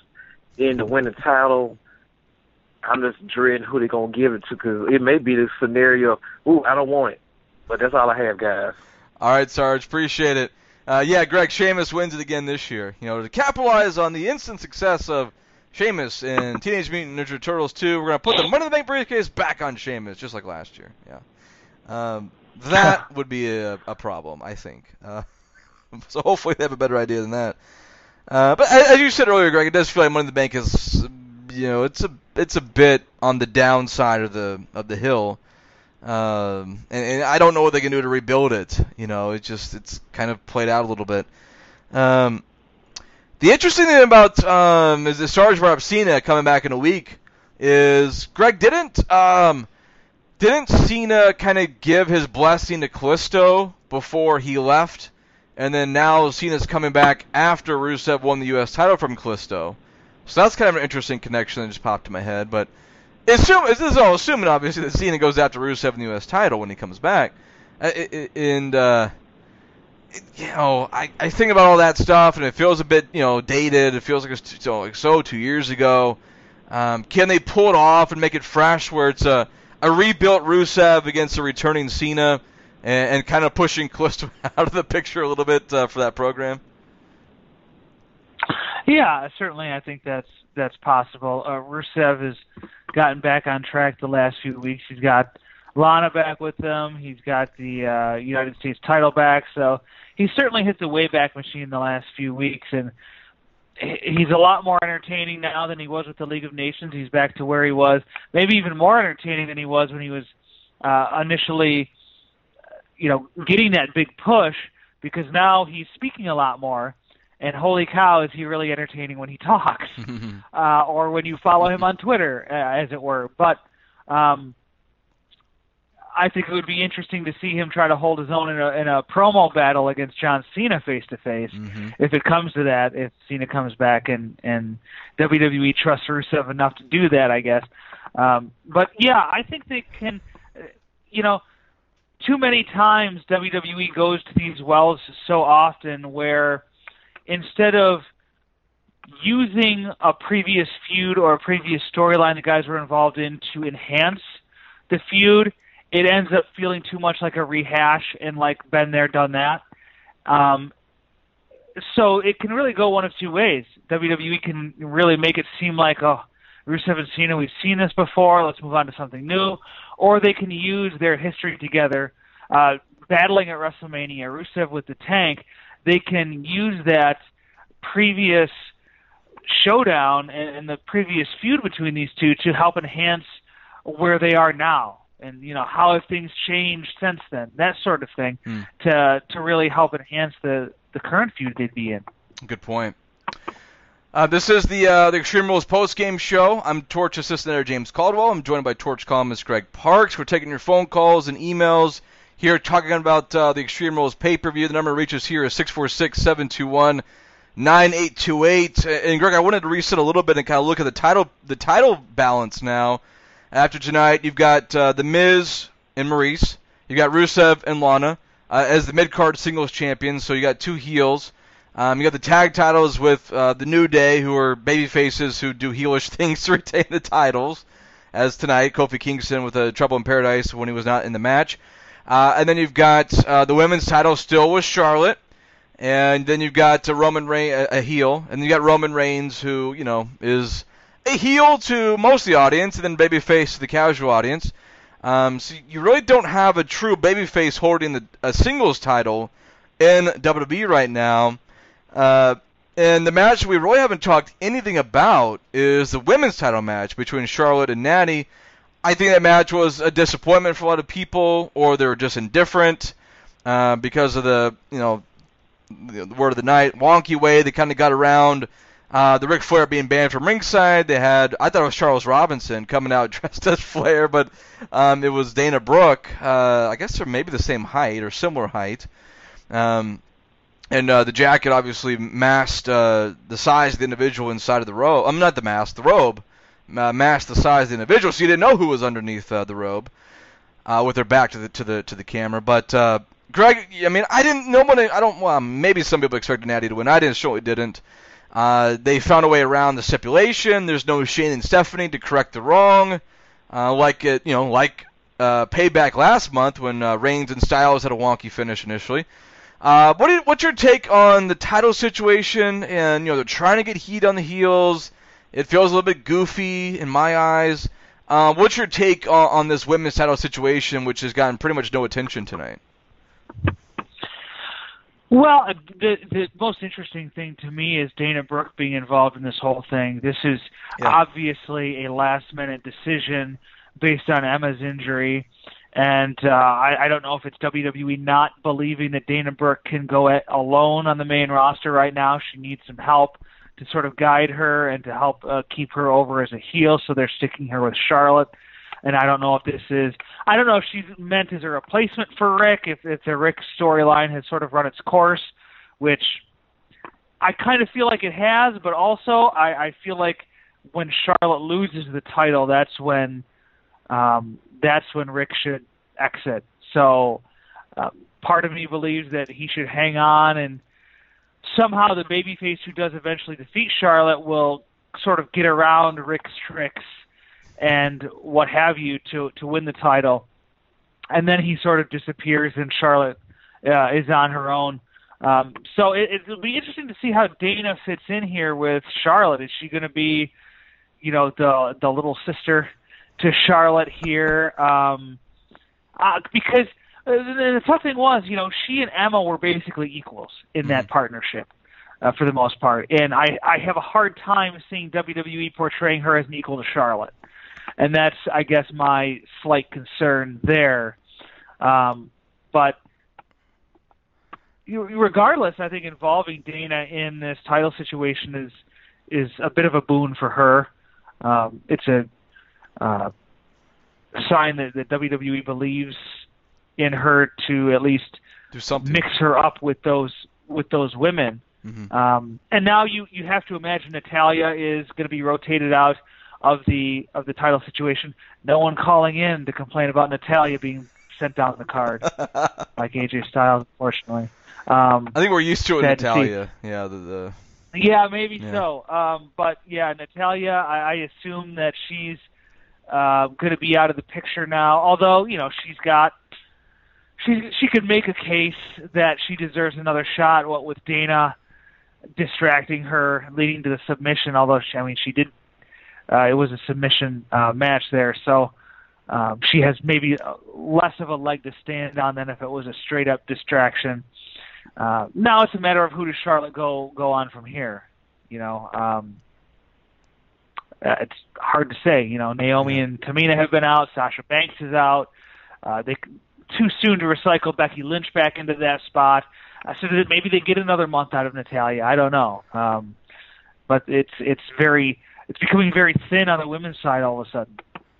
Could it be a time for Bayley to come in now that, like you said, all the injuries have sort of cleared the way, and Bayley's not on the Takeover special. She's not. They did an injury angle for her to not get a rematch again. I might be spoiling for some people, but I think it's pertinent to the discussion, which is Bayley's not getting a rematch for the women's title at the Takeover special. They're doing an injury angle for her not to be included, so she doesn't have that hanging over her head like Finn Balor does with the Takeover special on June 8th. Greg, is this a time for Bayley to come in and be the next big thing to challenge Charlotte? I think it could be. This past week on NXT TV, she lost cleanly to Nia Jax, and if you read into it, it certainly felt like, and I don't know what happened the rest of the tapings.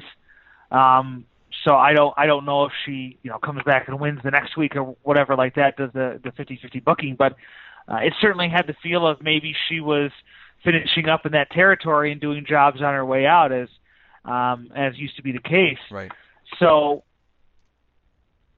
even then, I think if they called her up, it would be a last minute thing. So maybe they wouldn't have had the foresight to do that with her.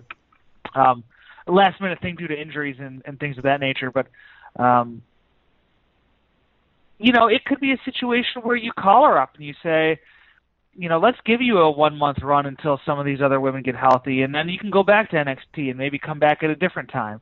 Sort of like when they had Sami Zayn come up and face John Cena for the U.S. title in that quick match before he got hurt and went back down. I don't know if that sort of yo-yoing is good for a wrestler, but it's not like it's been tried consistently with someone on top. Zack Ryder's done it and guys like that, but not for someone you're portraying at the top of the division like they would be with Bayley wrestling for the women's title. So It's interesting. Yeah, if you call her up, you call her up permanently, and risk her getting lost in the shuffle when all the other women come back, or do you call her up as a straight-up injury replacement and just have her ride out a month or two until the other women come back and have her go back to NXT and be the glue of that division for however long you need it until you can establish some more women who you can take on the tours and who can draw fans, and then you feel comfortable enough calling up Bayley permanently because you have enough other women in NXT to make up for that spot. Searching for more great pro wrestling talk? Then join me, Jason Powell, host of the free weekly Pro Wrestling Boom podcast. Each week, you'll hear the latest news and analysis from me and my team at ProWrestling.net, along with other pro wrestling media members. Plus, the Pro Wrestling Boom podcast features long-form interviews with notable names in the pro wrestling industry. Subscribe in iTunes, Stitcher, Downcast, and all your favorite secondary apps, or visit us directly at pwboom.com. Once again, that's pwboom.com. That's the hard part is, I think especially with NXT becoming a touring brand, I think the two biggest attractions are Balor and Bayley. And if you lost both of them to the main roster to just sort of be, I don't know if they'd be ensemble parts of the WWE Live house, just the regular house shows, or they're just sort of part of the package. But it depends on how they're presented on the main roster, but I think that, losing them and just, I guess Nakamura is kind of becoming the main attraction, or one of the main attractions for the house shows, the NXT house shows. So you still have him, plus obviously Samoa Joe is the NXT champion. But, I don't know if they could handle, I don't know. The brand is still so strong, and there's still such a freshness to it. It still feels like a fresh touring company that I don't think they would all of a sudden lose, have half-empty buildings if Balor and Bayley got called up. But there's a certain expectation of them being part of the package of the NXT brand right now. And I don't know if WWE could afford to lose both of them to the main roster at the same time. That's a hard one. But if there was a time for Bayley to be called up, I think it is right now. Unless, like you said, they just do one more match with Natalya and wait for Sasha or whomever to kind of come back and be part of the mix. But, I don't know. That's a tough one. That's really hard, but good stuff. All right, let's go to more phone calls. And next up, from the 912 area code, welcome to the show, 912. Please state your name, where you're calling from. Michael from Georgia. Hey, Michael, what's your mind tonight? On my mind, I thought it was kind of ridiculous during the main event when AJ was going on a rampage with a chair, and I counted maybe 7 or 8 times he hit Roman, and then, 15 seconds later, out of nowhere, he hits him with a spear and then wins. I'm like, what was the point of even hitting him if it wasn't going to sell anything? I could get like a minute later or 30 seconds, but not like 10. That was a bit ridiculous. And another thing I have is I can't figure out which match was worse, the women's match or the Asylum match, because they were just so boring. The women's match had that really strange finish, and I agree. I thought that was Charles Robinson who came out in the in the robe, in the little robe. Yeah. Yeah, because it's just like, they played it a couple weeks ago on Raw. And, the Asylum match was kind of lame. It felt really drawn out until people got excited about the nails. And I'm like, that seems really brutal, because every time I've seen that brought out, it just hurts to watch. Yeah, that's all I got. Yeah. Yeah, I think they kind of lost their way a little bit of those matches back-to-back, Greg. The overall match itself, the cage match, and then the finish again of the women's title match, it just go back to last month, 3 weeks ago with the Survivor Series part 48 of the women's title match, and then you come back here with a goofy Ric Flair impersonation distraction. And those are back. I don't think they were anticipating the cage match coming off so badly. It wasn't like, I don't think they were expecting to have a bad cage match and then a bad finish to the women's title match back to back. I think they were expecting a really good cage match. Then, we'll kind of sneak in this sort of silly finish to the women's title match. It just, they happen to kind of go back to back here. The one about the chair shots and Roman Reigns, no selling that a little bit before the finish, no selling a lot of the attack from Styles during the match. I think, Greg, it's just, Reigns is in that John Cena image of the superhero. He's the Super Cena, Super Reigns. I go back to the Kevin Owens John Cena series of matches when they just, Cena kicked out of just a ridiculous number of finishers and big moves from Owens, and it was like, is this match ever going to end because they're just kicking out each other's stuff? And I mean, how do you even end this match? Because there's no way for one guy to lose. I just think that's the Vince McMahon mentality of the superhero, being invincible and all that kind of stuff, and to the regular trained eye, it does come across ridiculous. I mean, if I took a chair and I hit somebody with it 8 times, they wouldn't be getting up. But it's in real life. But it's just Roman Reigns is presented as the next superhero. That's the deal, and it's kind of a weird thing when they present a reality. It's a reality era and all this crap, and you got Roman Reigns, who's just superhero, who's presented as a superhero. So it's a difficult balance in that respect. Greg, what are your thoughts on that particular aspect of the main event? There are times where you can blame Roman Reigns for not selling, and his selling I don't think has ever been a really big strong suit of his. Mm-hmm. But I don't know if this is a situation where you can blame Reigns himself for this, because usually, the finishing sequence is pretty. This wasn't a mid-match, Styles working on his leg and then Reigns not selling it later on when he should have been. That's a little different than a finishing sequence, which is usually the part of the match that's laid out ahead of time, and transitioning from the chair shots quickly to the spear. That's, I think, part of the match that's usually laid out by the producer or given instructions by Vince, if dealing specifically with Reigns, probably, or agreed upon by the wrestlers themselves, what have you. Usually that's the part that's known ahead of time. So I think it would be harder to blame Reigns in this situation for that, just basically because it looks like that's just the way, for whatever reason, it was set up at the end of the match.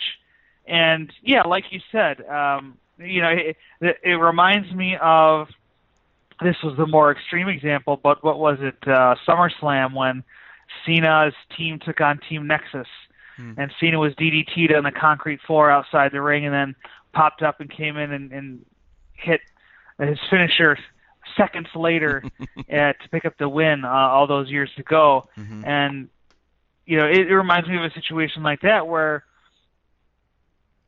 I don't know that WWE knows how bad that makes somebody like Cena look sometimes. And, or in this instance, Reigns. I don't think it was as big of a deal as that Cena moment. But like you said, he's the superhero who isn't invincible, but he's pretty darn close. Mm-hmm. And I think people can only take so much of that, until it, the suspension of disbelief reaches a certain level. Now, to a casual viewer or maybe a kid, it's cool. Like, they liked that. They liked that he got up from multiple chair shots and hit the spear, the mid-air spear on AJ to win the title, or to win the match and retain the title. Like, that's cool. The idea of it's a real-life superhero come to life, but there's got to be a balance, and I think too often they err on the side of, well, we'll just kind of go with him as a superhero. We'll take that angle for this match. I think overall, Greg, I think to kind of sum it all up, their fan base is so different. there's so many different segments of the fan base, and so many different vantage points, and everybody, different age, different gender, different location. I mean, there's so many different demographics of watching this same match and the reception to it. And I think WWE try, and Triple H always uses the analogy of their pop music. NXT is like rock and roll or heavy metal, some maybe a more defined genre, and WWE's pop music where it's more, trying to appeal to everybody and trying to get everybody on board. And and we end up with these situations, Greg, where sometimes they just lose everybody because some people want him to be this way, some people want it to look this way, some people don't want him anywhere near the main event. Some people want him to win every single match and destroy the. Some people are like a lot of Roman Reigns fans might be mad that he went 20 minutes with AJ, that they didn't feel like AJ belonged in his. Well, I mean, another post-game show, if this was like casual WWE fans, would be mad that AJ went 20 minutes with their hero Roman Reigns, in like a Seinfeld Bizarro World live cast. You know what I mean? Like, WWE just, they reach a lot of people, but they turn off a lot of people. Because certain people, you reach your limit of what you can accept, and they cycle out, and WWE tries to have as big of a net to draw more people in to replace people who are leaving. It's the nature of the beast, I guess, Greg. Yeah, and I think sometimes WWE hurts themselves because they're so resigned to the fact that, okay, nobody is going to like Reigns, so let's just do all the stuff that's going to make his fans happy anyway, which makes the other fans even more irate. And it's the little things like, for example, having him sell a little longer after the chair shots. Have it a minute instead of 10 seconds, like was suggested. The casual fans who love Reigns aren't going to notice that. The fans who don't like Reigns and who pick up on that stuff a little better are going to notice that and say, well, he took those chair shots. At least he didn't come back 10 seconds later and hit the spear. At least he sold them. So, I mean, it's little things like that they could be doing to not make it so easy for these fans to hate Reigns, I guess, sometimes. Or, this may be a nitpick, but there are broader there are broader ideas and, let's say, catchphrases that are easy to make fun of Reigns for, or easy to yes, easy to the fans who don't like Reigns to confirm their dislike of him. I guess I should say, that's a good way of putting rather than find ways to say, okay, I'm not a huge Reigns fan, but at least he sold the chair shots. At least he didn't pop right up and hit the spear. We can't say that because WWE's already resigned themselves to the fact that, okay, this part of the fan base isn't going to like him. Let's just move on and make him as attractive as we can to the fan base who already likes him.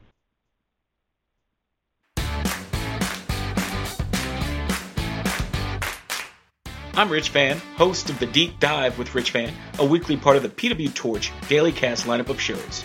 Search PW Torch in Apple Podcasts or your podcast apps to subscribe. Every Saturday at 6 p.m. Eastern, I dive in with a guest for an hour on anything in the world of wrestling, or wrestling related. Want to hear about the influence of historical figures like Big Cat Ernie Ladd? We got you. Want to hear about how crazy the Marine movies got? We are on it. No topic is too big or too small, so if you want to dive in with us, call in live or listen on demand and see the entire PW Torch Dailycast schedule at pwtorchdailycast.com.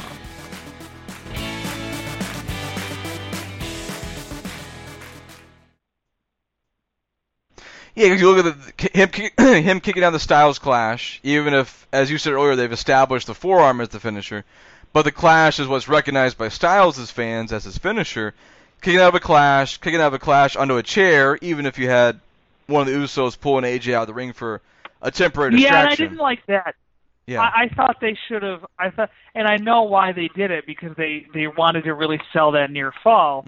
But I wish they had gone a little longer. And again, this is me nitpicking in the same way the caller was nitpicking about the chairs and the spear. But I wish it had been a little longer that he was distracted, so it didn't feel so quickly, and it didn't feel like what amounted to a 5 count instead of a 3 count that he kicked out of. Yeah, and I think those, either the chairs or the clash, or both clashes, it adds up. And like you said, I think you really framed it. I think really captured it, Greg. Is they added more reasons to not like Reigns. Instead of giving you more reasons to like Reigns from this match, they gave you more reasons not to like him, and it kind of add to why people don't like Roman Reigns as a character, as a champion, as a main eventer, whatever the label is. Kicking out the Clash twice, the chair shots, and then the finish. Yeah, I think that's 3 reasons with different weights depending on your vantage point to be like, I just don't like the guy, or I don't like how WWE's presenting him. I think that adds to people's dislike. And I think that's more of what it is. I mean, can we get past this fallacy now that Roman Reigns is a bad wrestler? We heard the chants tonight, you can't wrestle, you can't wrestle. Mm-hmm. He's, aside from the hiccup with Triple H at WrestleMania, he's had some pretty darn good matches. Are we going to sit here and give all the credit to his opponents, who have been very good? Mm-hmm. Don't get me wrong, but Reigns has more than held his own in these matches. So when fans say they don't like Reigns, I don't think anymore it's he can't wrestle as the crowd's chant, which is almost sort of as much of a reflex as booing him at this point. But it's more of we don't like this character because it's wishy-washy and it's lame and it doesn't feel authentic to who Roman Reigns is, so we're rejecting him, and the way we're showing that rejection is during his matches we're just going to pick everything we can apart about him. Because he's had some really good matches, and I think the fallacy that he can't wrestle is sort of out the window at this point, or should be for the most part. There's got to be a better chant. Maybe you are limited. It just doesn't have the same rank. it really doesn't. Get creative, people chanting. Yeah, get creative. But I think that they just the way he carries himself, he has sort of he's playing into the booze now. And he carries himself a little bit more like a jock. A little bit more like, what are you gonna do about it? I'm the champ. I'm not gonna lose the belt. There's a bit of an edgier arrogance, borderline arrogance to the character now, and I think that bothers people too. It's like everything that he does that bothers people. Yeah. We could be at the point where the best part about Roman Reigns is actually his wrestling work. I mean, talk about getting flipped on its head, but that could be where we are at this point. Especially if he's with a good opponent who helps. Yeah, who definitely helps. I mean, it's not, talk about Bizarro World. Yeah. I mean, if he was in a program with like Sheamus right after WrestleMania, we'd be having a whole different discussion about the match quality. Because I think AJ is a big difference maker, and and I would say Reigns has had he's done his share. He's definitely held up his own on the 2 matches, but AJ has done a lot of work to make him look good, in the CM Punk sort of way. Moving on to Rollins, it looks like, and how's that going to look, and it'll be interesting. Rollins is, I assume. Well, I don't know what to assume about Rollins, and I don't want to jump too far ahead with Rollins because we need to see how he's actually presented when he comes back on TV on Raw on Monday. Assuming he's on Raw on Monday, then it wasn't just a one hit and disappear. Does he come back is he hanging out with Triple H and the Authority? Is he palling around? But then you got Stephanie McMahon who's kind of playing a babyface right now. So, that's interesting dynamic to kind of explore, but that's for another time. But Rollins and Reigns should be interesting in a couple pay-per-views to come, assumingly. Let's go to our next caller. Next up is from the 510 area code. Welcome to the show, 510. Please state your name, where you're calling from.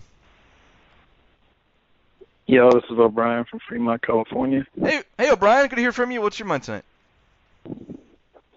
I just have 3 comments and 4 questions I wanted to get off.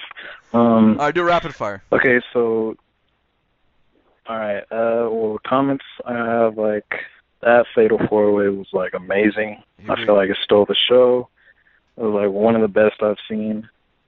The women's title match, yeah, I wasn't a fan of that. The Dana Brooke thing didn't really make sense to me. I don't get.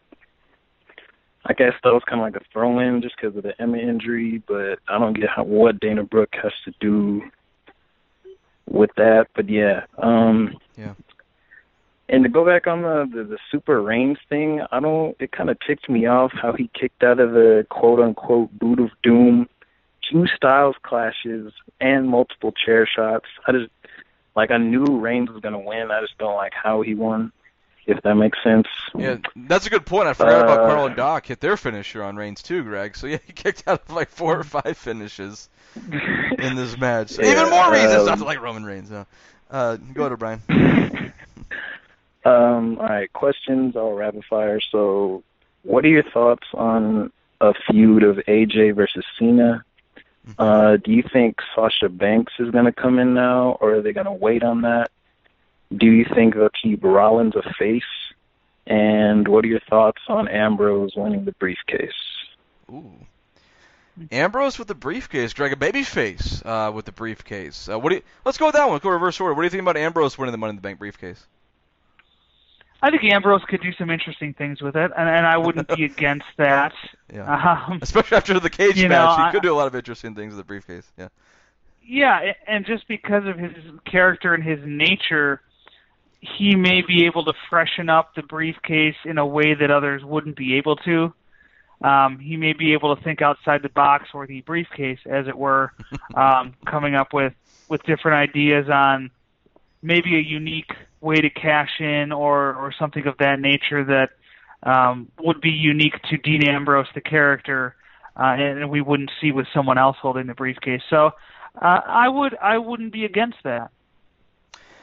And then, I mean, I just started picturing Ambrose like dressing up like a businessman with a briefcase, just doing some goofy stuff like that with like horn-rimmed glasses and a tie and a suit, and it'd be kind of funny to see that. Sasha Banks is interesting because she's injured. We reported today.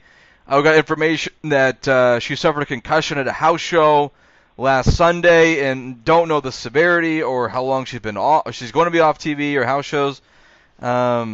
So if she's healthy, but even if she were healthy, Greg, I still feel like they would hold off on her until SummerSlam. I think that she's the one to beat Charlotte for the title, and I think that happens at SummerSlam. Is that what you're thinking too, Greg? Yeah, that feels like a SummerSlam program.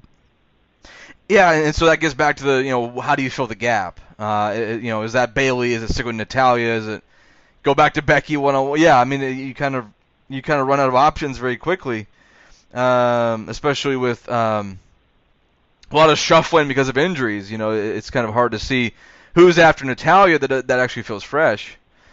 AJ and Cena. Before that, Rollins as a babyface. That's kind of what the discussion I wanted to hold off on until we see how he's reintroduced officially. I think that he'll be a face to a lot of fans opposite Reigns, but is he presented as a traditional face? Opposite Reigns. I don't know. Greg, do you have an early feel for the presentation of Rollins? As far as heel or face, or they just sort of leave it murky? I wouldn't be averse to portraying him the same way they portrayed AJ Styles, which is pretty much a babyface, I think, for the most part. They had their moments of heelishness, I think, both he and given the situations involving the Usos and the club. I think Rollins is going to be cheered by a large of the fans when he comes back, just based on the fact that he's a returning star from injury. So it's going to be hard to curtail those cheers early on, and it's a matter of whether or not WWE plays into it and Rollins plays into it on the mic. You know who just came to mind as a potential fill in the gap challenger to Charlotte is Paige, and where she might fit in. She did have a title victory over Charlotte, I believe, a couple weeks ago. That's right. Okay. With Rick not at ringside. That's one we've been missing. I've been trying to think. I feel like there was somebody else we've been missing from the discussion, I think that's a potential follow-up to Natalya is Paige against Charlotte. So we'll hold off on Bayley. We'll keep her in NXT. Paige comes in, she can lose, and then kind of build towards SummerSlam with Sasha. That's kind of my sense of it. That's the missing person that I think kind of fits the bill. AJ and Cena, Greg. Oh man, that's gonna be something when it happens. I don't have an idea of when. AJ and anybody feels kind of fresh. I mean, he either has history on the independents, on the big stage, or zero history with everybody on the roster. So everything AJ is going to do is, for the most part, I mean, there might be some weird program, at some point that he gets stuck in, but I think for the most part he's going to be doing a lot of really fresh matchups. Obviously, the big one is AJ Cena. I think that's the epic one that people want to see. Kind of an alpha male of WWE and Cena, and then the alpha male of the outside world for the last 10 years in AJ Styles. Greg, win, setup, any initial thoughts when you think about AJ and Cena locking up? It's an interesting match. I don't know that it's really something that screams that it needs to be done now, right, or anytime soon. I think that could be held off for down the line. Like I said, I think it's a unique matchup. I think it's a little bit from a storyline point of view. I don't know if there's a lot there. You mentioned one angle they could take.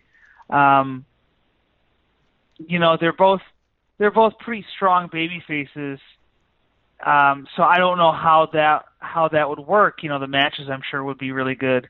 But from a character point of view, from a personality point of view, I don't really see them meshing as big-time enemies, big enough to get fans interested in the feud beyond the actual in-ring performance, which we shouldn't understate that. That's a very important part of it. But we saw with Ambrose and Jericho how important the story aspect of it is too.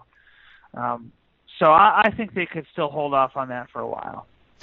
I almost see it as one of those. I don't want to say it's the same category as Cena and Undertaker, but along the lines of, I think fans would just get excited to see, the longtime WWE superstar Cena against the guy who's been a superstar everywhere besides WWE, and now lock up and see what happens. And James, if 90% of the fans truly knew who AJ Styles was outside of WWE, I would agree with you. But I don't necessarily think that's true, so I can't be as gung-ho about that as you are.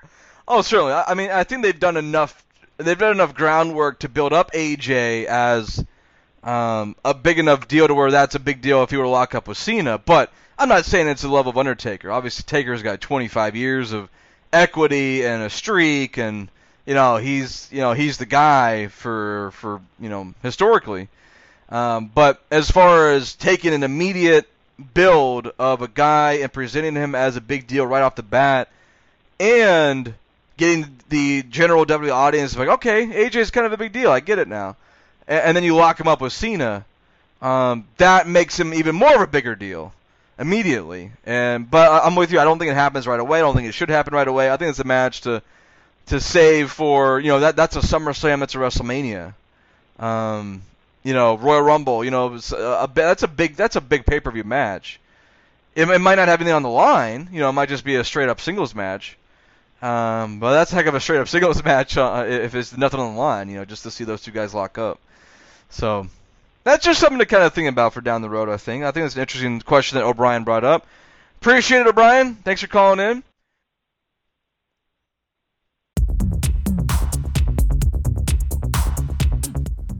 I launched the Pro Wrestling Torch newsletter as a teenager in high school in the late 80s, and I've been covering professional wrestling ever since. It's been my full-time job since the day I graduated college. And I've followed every technology along the way and tried to be on the cutting edge, and one of them has been podcasting. We were doing podcasts before the word podcast was a word. They were just called audio shows for our subscribers. And a cool feature that we introduced last year are Flashback Saturday night editions of the Wade Keller Hotline, where every Saturday night we post Wade Keller Hotlines, all in one file, a week's worth of shows from 10 and 15 years ago. That means you can listen to what I was saying about the news, about Raw, about SmackDown, about TNA, about WrestleMania hype, WrestleMania fallout, controversies, firings, matches that almost happened, and why they didn't happen. Every weekend on Saturday night from 10 and 15 years ago.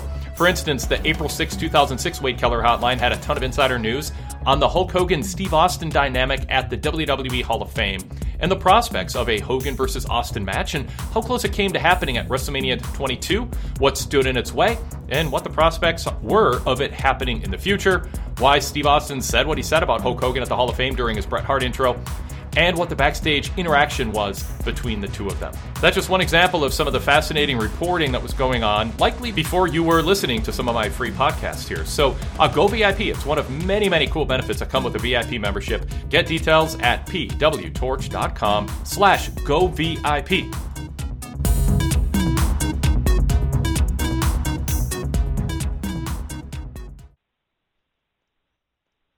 Let's go to our next caller. Next up is from the 404 area code. Welcome to show 404. Please state your name, where you're calling from. This is Jamal from Atlanta. Hey, Jamal. Good to hear from you. What's your mind? I thought the show was pretty good. A couple comments is, first of all, that Intercontinental Championship match was the match of the night. Yeah. I don't know what it is. I know the last couple months we've been talking about The Miz. I don't know. Maybe this is his best work he's done in the ring and outside the ring. And I really think he's the only, besides Kevin Owens, is the best heel character. He's really bringing the heel character back, sneaking and winning, those old elements of being a heel that you don't really see too much of it. Honestly, I think Kevin Owens is a good heel, but he don't really sneak to win. You know what I'm saying? Like, sure. The Miz is bringing that element back, and this is really his best work, and I think it's going to be some of his most memorable work when you reflect on his career when he's done. And also that women, I know you've been talking about the women's match. That was just weird. And honestly, they put it like the second to last match because I think they thought it was supposed to be like one of the best matches, which it was billed to be. And I knew Charlotte was going to win, but it's like they could have did it better than that. And I think they did Dana. What's her name? Dana Brooks, right? Right, Dana Brooks. Yeah, they did that because they really didn't have anything else for her since Emma got injured, and I think that was a way to keep her on TV. And like I heard y'all saying earlier, it was kind of last minute. Mm-hmm. And the last thing is that, what do you think the chances of maybe AJ winning the Money in the Bank? Yeah, I think Greg, we've kind of reached a consensus on AJ as a strong candidate to win, and I think he's a top 3 candidate to win. Yeah, if I were to rank him, I would say Owens. Owens, Styles are my top 2, and maybe a wild card depending on how somebody emerges in the next 2 or 3 or 4 weeks before the Money in the Bank that we're maybe not thinking about. Maybe Cesaro. I think Greg, you mentioned Cesaro. So he's a candidate too. So yeah, I mean I think AJ's definitely a candidate, but do you want to have him with the briefcase? Kind of hovering over the WWE title picture after exiting tonight. So I think that's the knock against that idea. So I'd give it to somebody else, if I were to pick. But, like a Cesaro, like an Ambrose, like an Owens, somebody else kind of off the radar. I don't know who else, but Greg. I mean, they're in the past that women's match, the Divas title match, and the match before the pay-per-view, I mean, the signal was the buffer match. That was the signal. And they're trying to redefine that as more of a prestigious spot. There's not a buffer match. It's the semi-main event. But when they keep doing the finishes they've been doing, and even if it's to get heat on the heel and to try to build toward a big conquest for whoever actually wins the title, I just think that the finishes the last 2 pay-per-views have been too goofy to get effective heat on Charlotte. I think it's been more of sliding backward toward a buffer match than sliding forward toward, a prestigious semi-main event slot.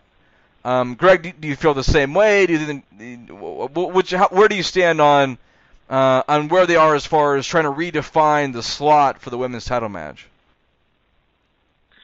These have been the matches where the writers and Vince McMahon have been able to flex their creative muscle.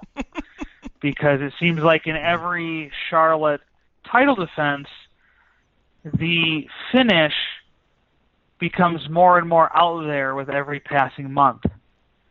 And I think you hit the nail on the head is they're trying to get heat on Charlotte for this. But at some point you reach a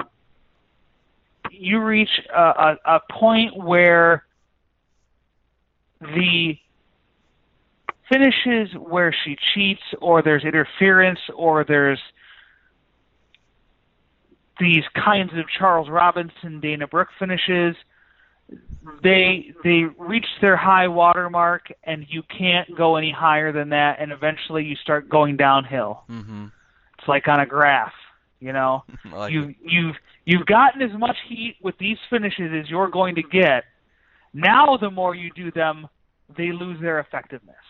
And I think that's where we've reached with Charlotte. We've reached a point where these finishes are losing their effectiveness. They're no longer having the intended consequence of getting heat on Charlotte. They're just another cheap finish to a women's title match. Mm. Yeah, I like the graph idea because I feel like at WrestleMania is when it peaked because you had all the interference from Ric Flair, and it built and it built and it built, and you got to WrestleMania and you're like, okay, somebody's going to neutralize Flair, and it didn't happen, and Charlotte retained, and then you come down to Bret Hart's there, and that didn't work, and now we got Ric Flair's banned from ringside, and that didn't work. But it's not built. It doesn't feel like it's building to the epic climax. I think.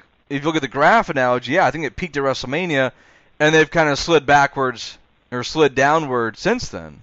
And now they've got to rebuild it back to another peak to get there for whoever wins the title. The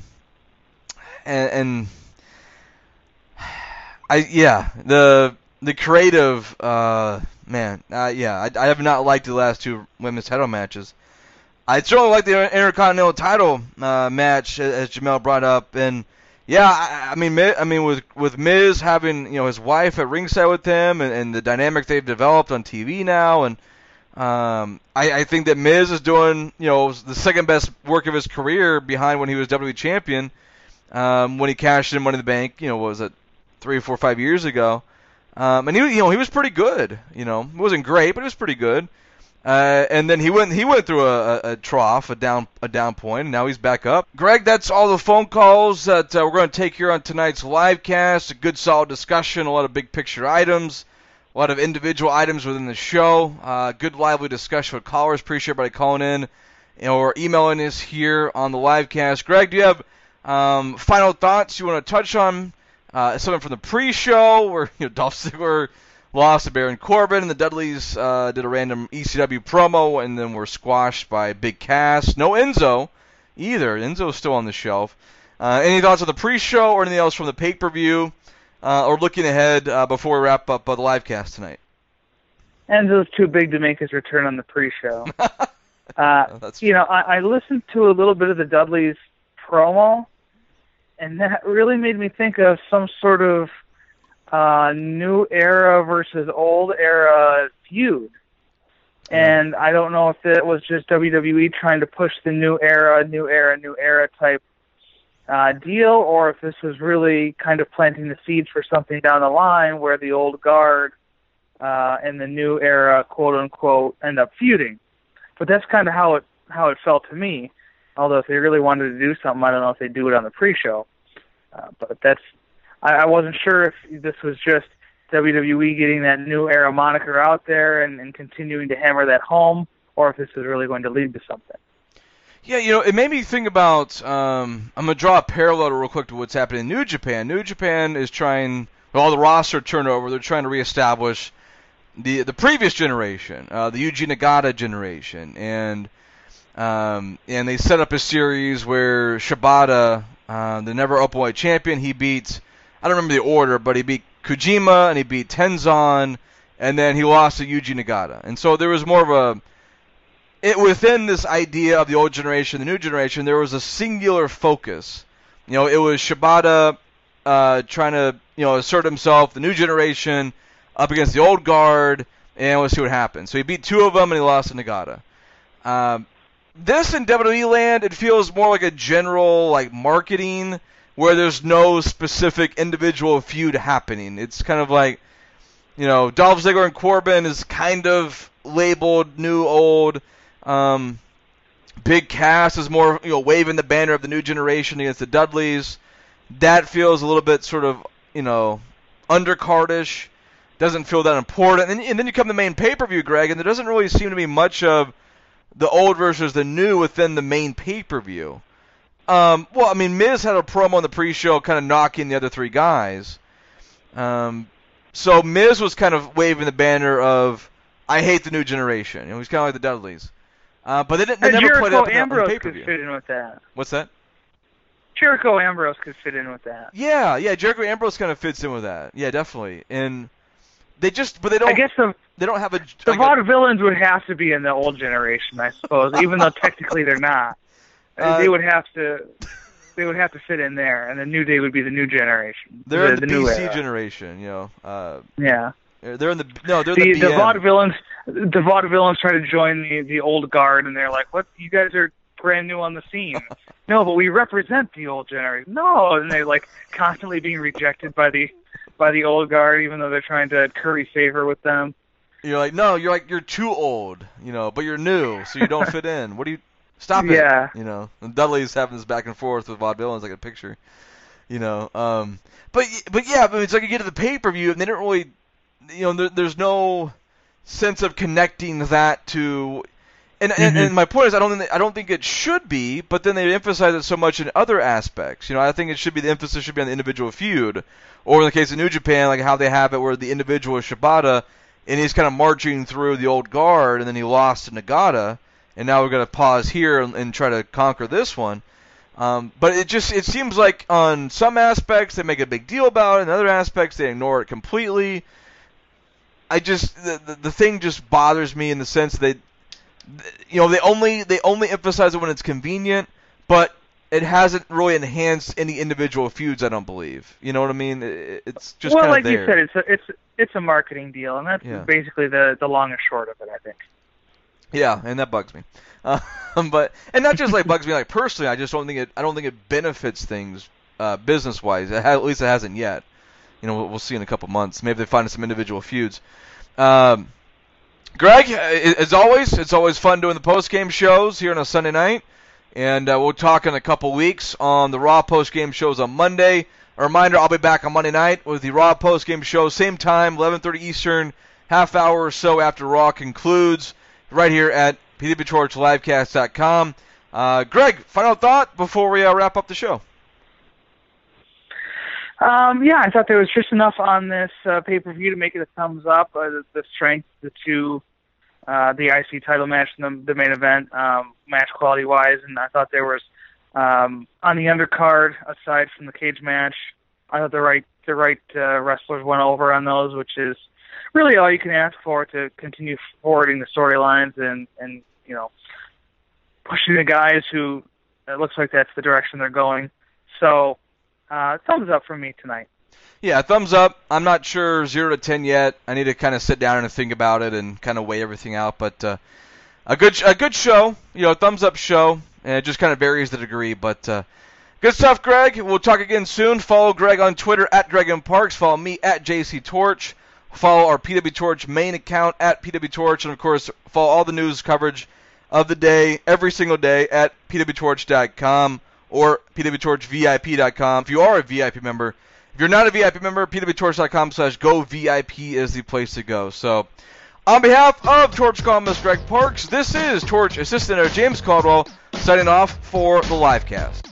This is Livecast.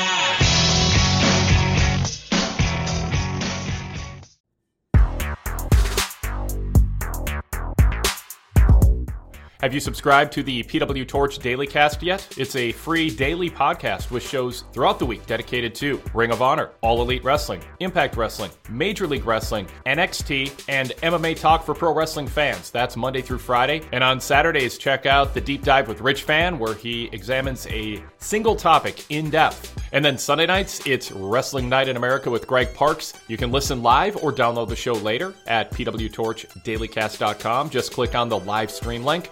He takes your calls talking about wrestling's biggest events, either ones that just took place or previewing shows that are right around the corner. And on Sundays when WWE runs pay-per-views, he's live right after the pay-per-view at pwtorchdailycast.com, reviewing the show and taking your calls. That's the PW Torch Daily Cast lineup. Just search PW Torch in Apple Podcasts or wherever you listen to your wrestling podcasts, or visit our homepage to download or stream the shows or find out more information, pwtorchdailycast.com.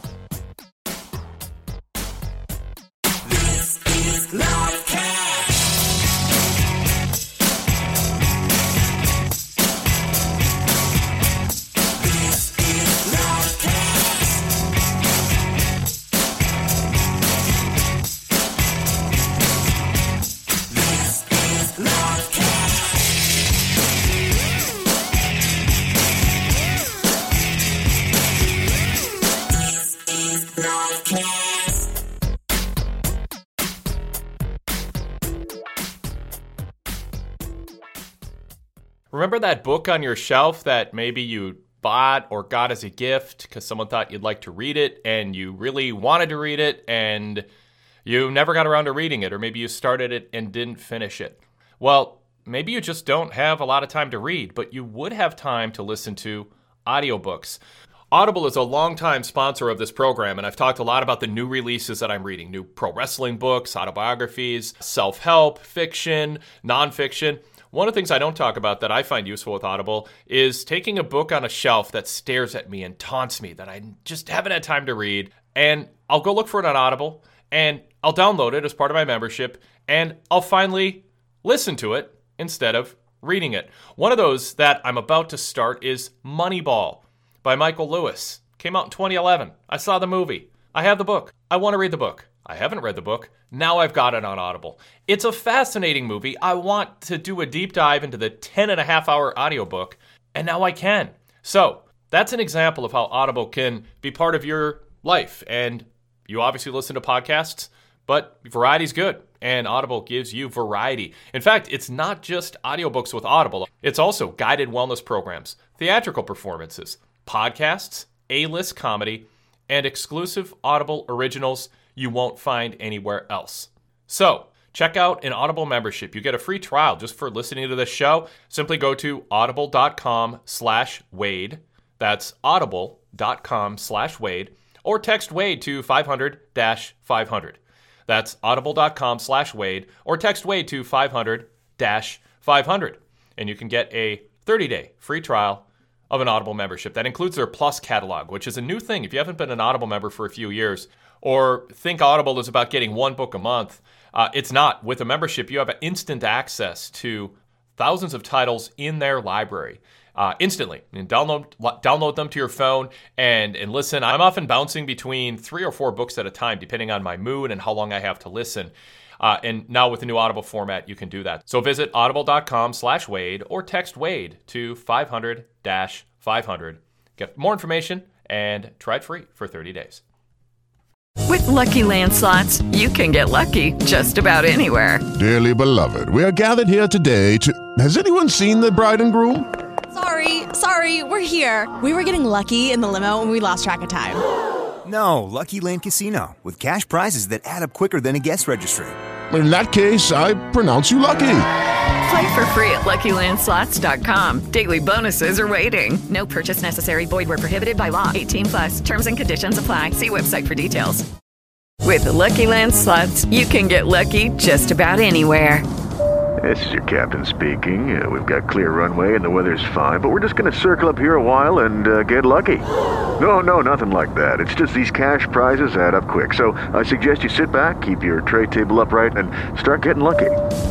Play for free at LuckyLandSlots.com. Are you feeling lucky? No purchase necessary. Void where prohibited by law. 18+ terms and conditions apply. See website for details.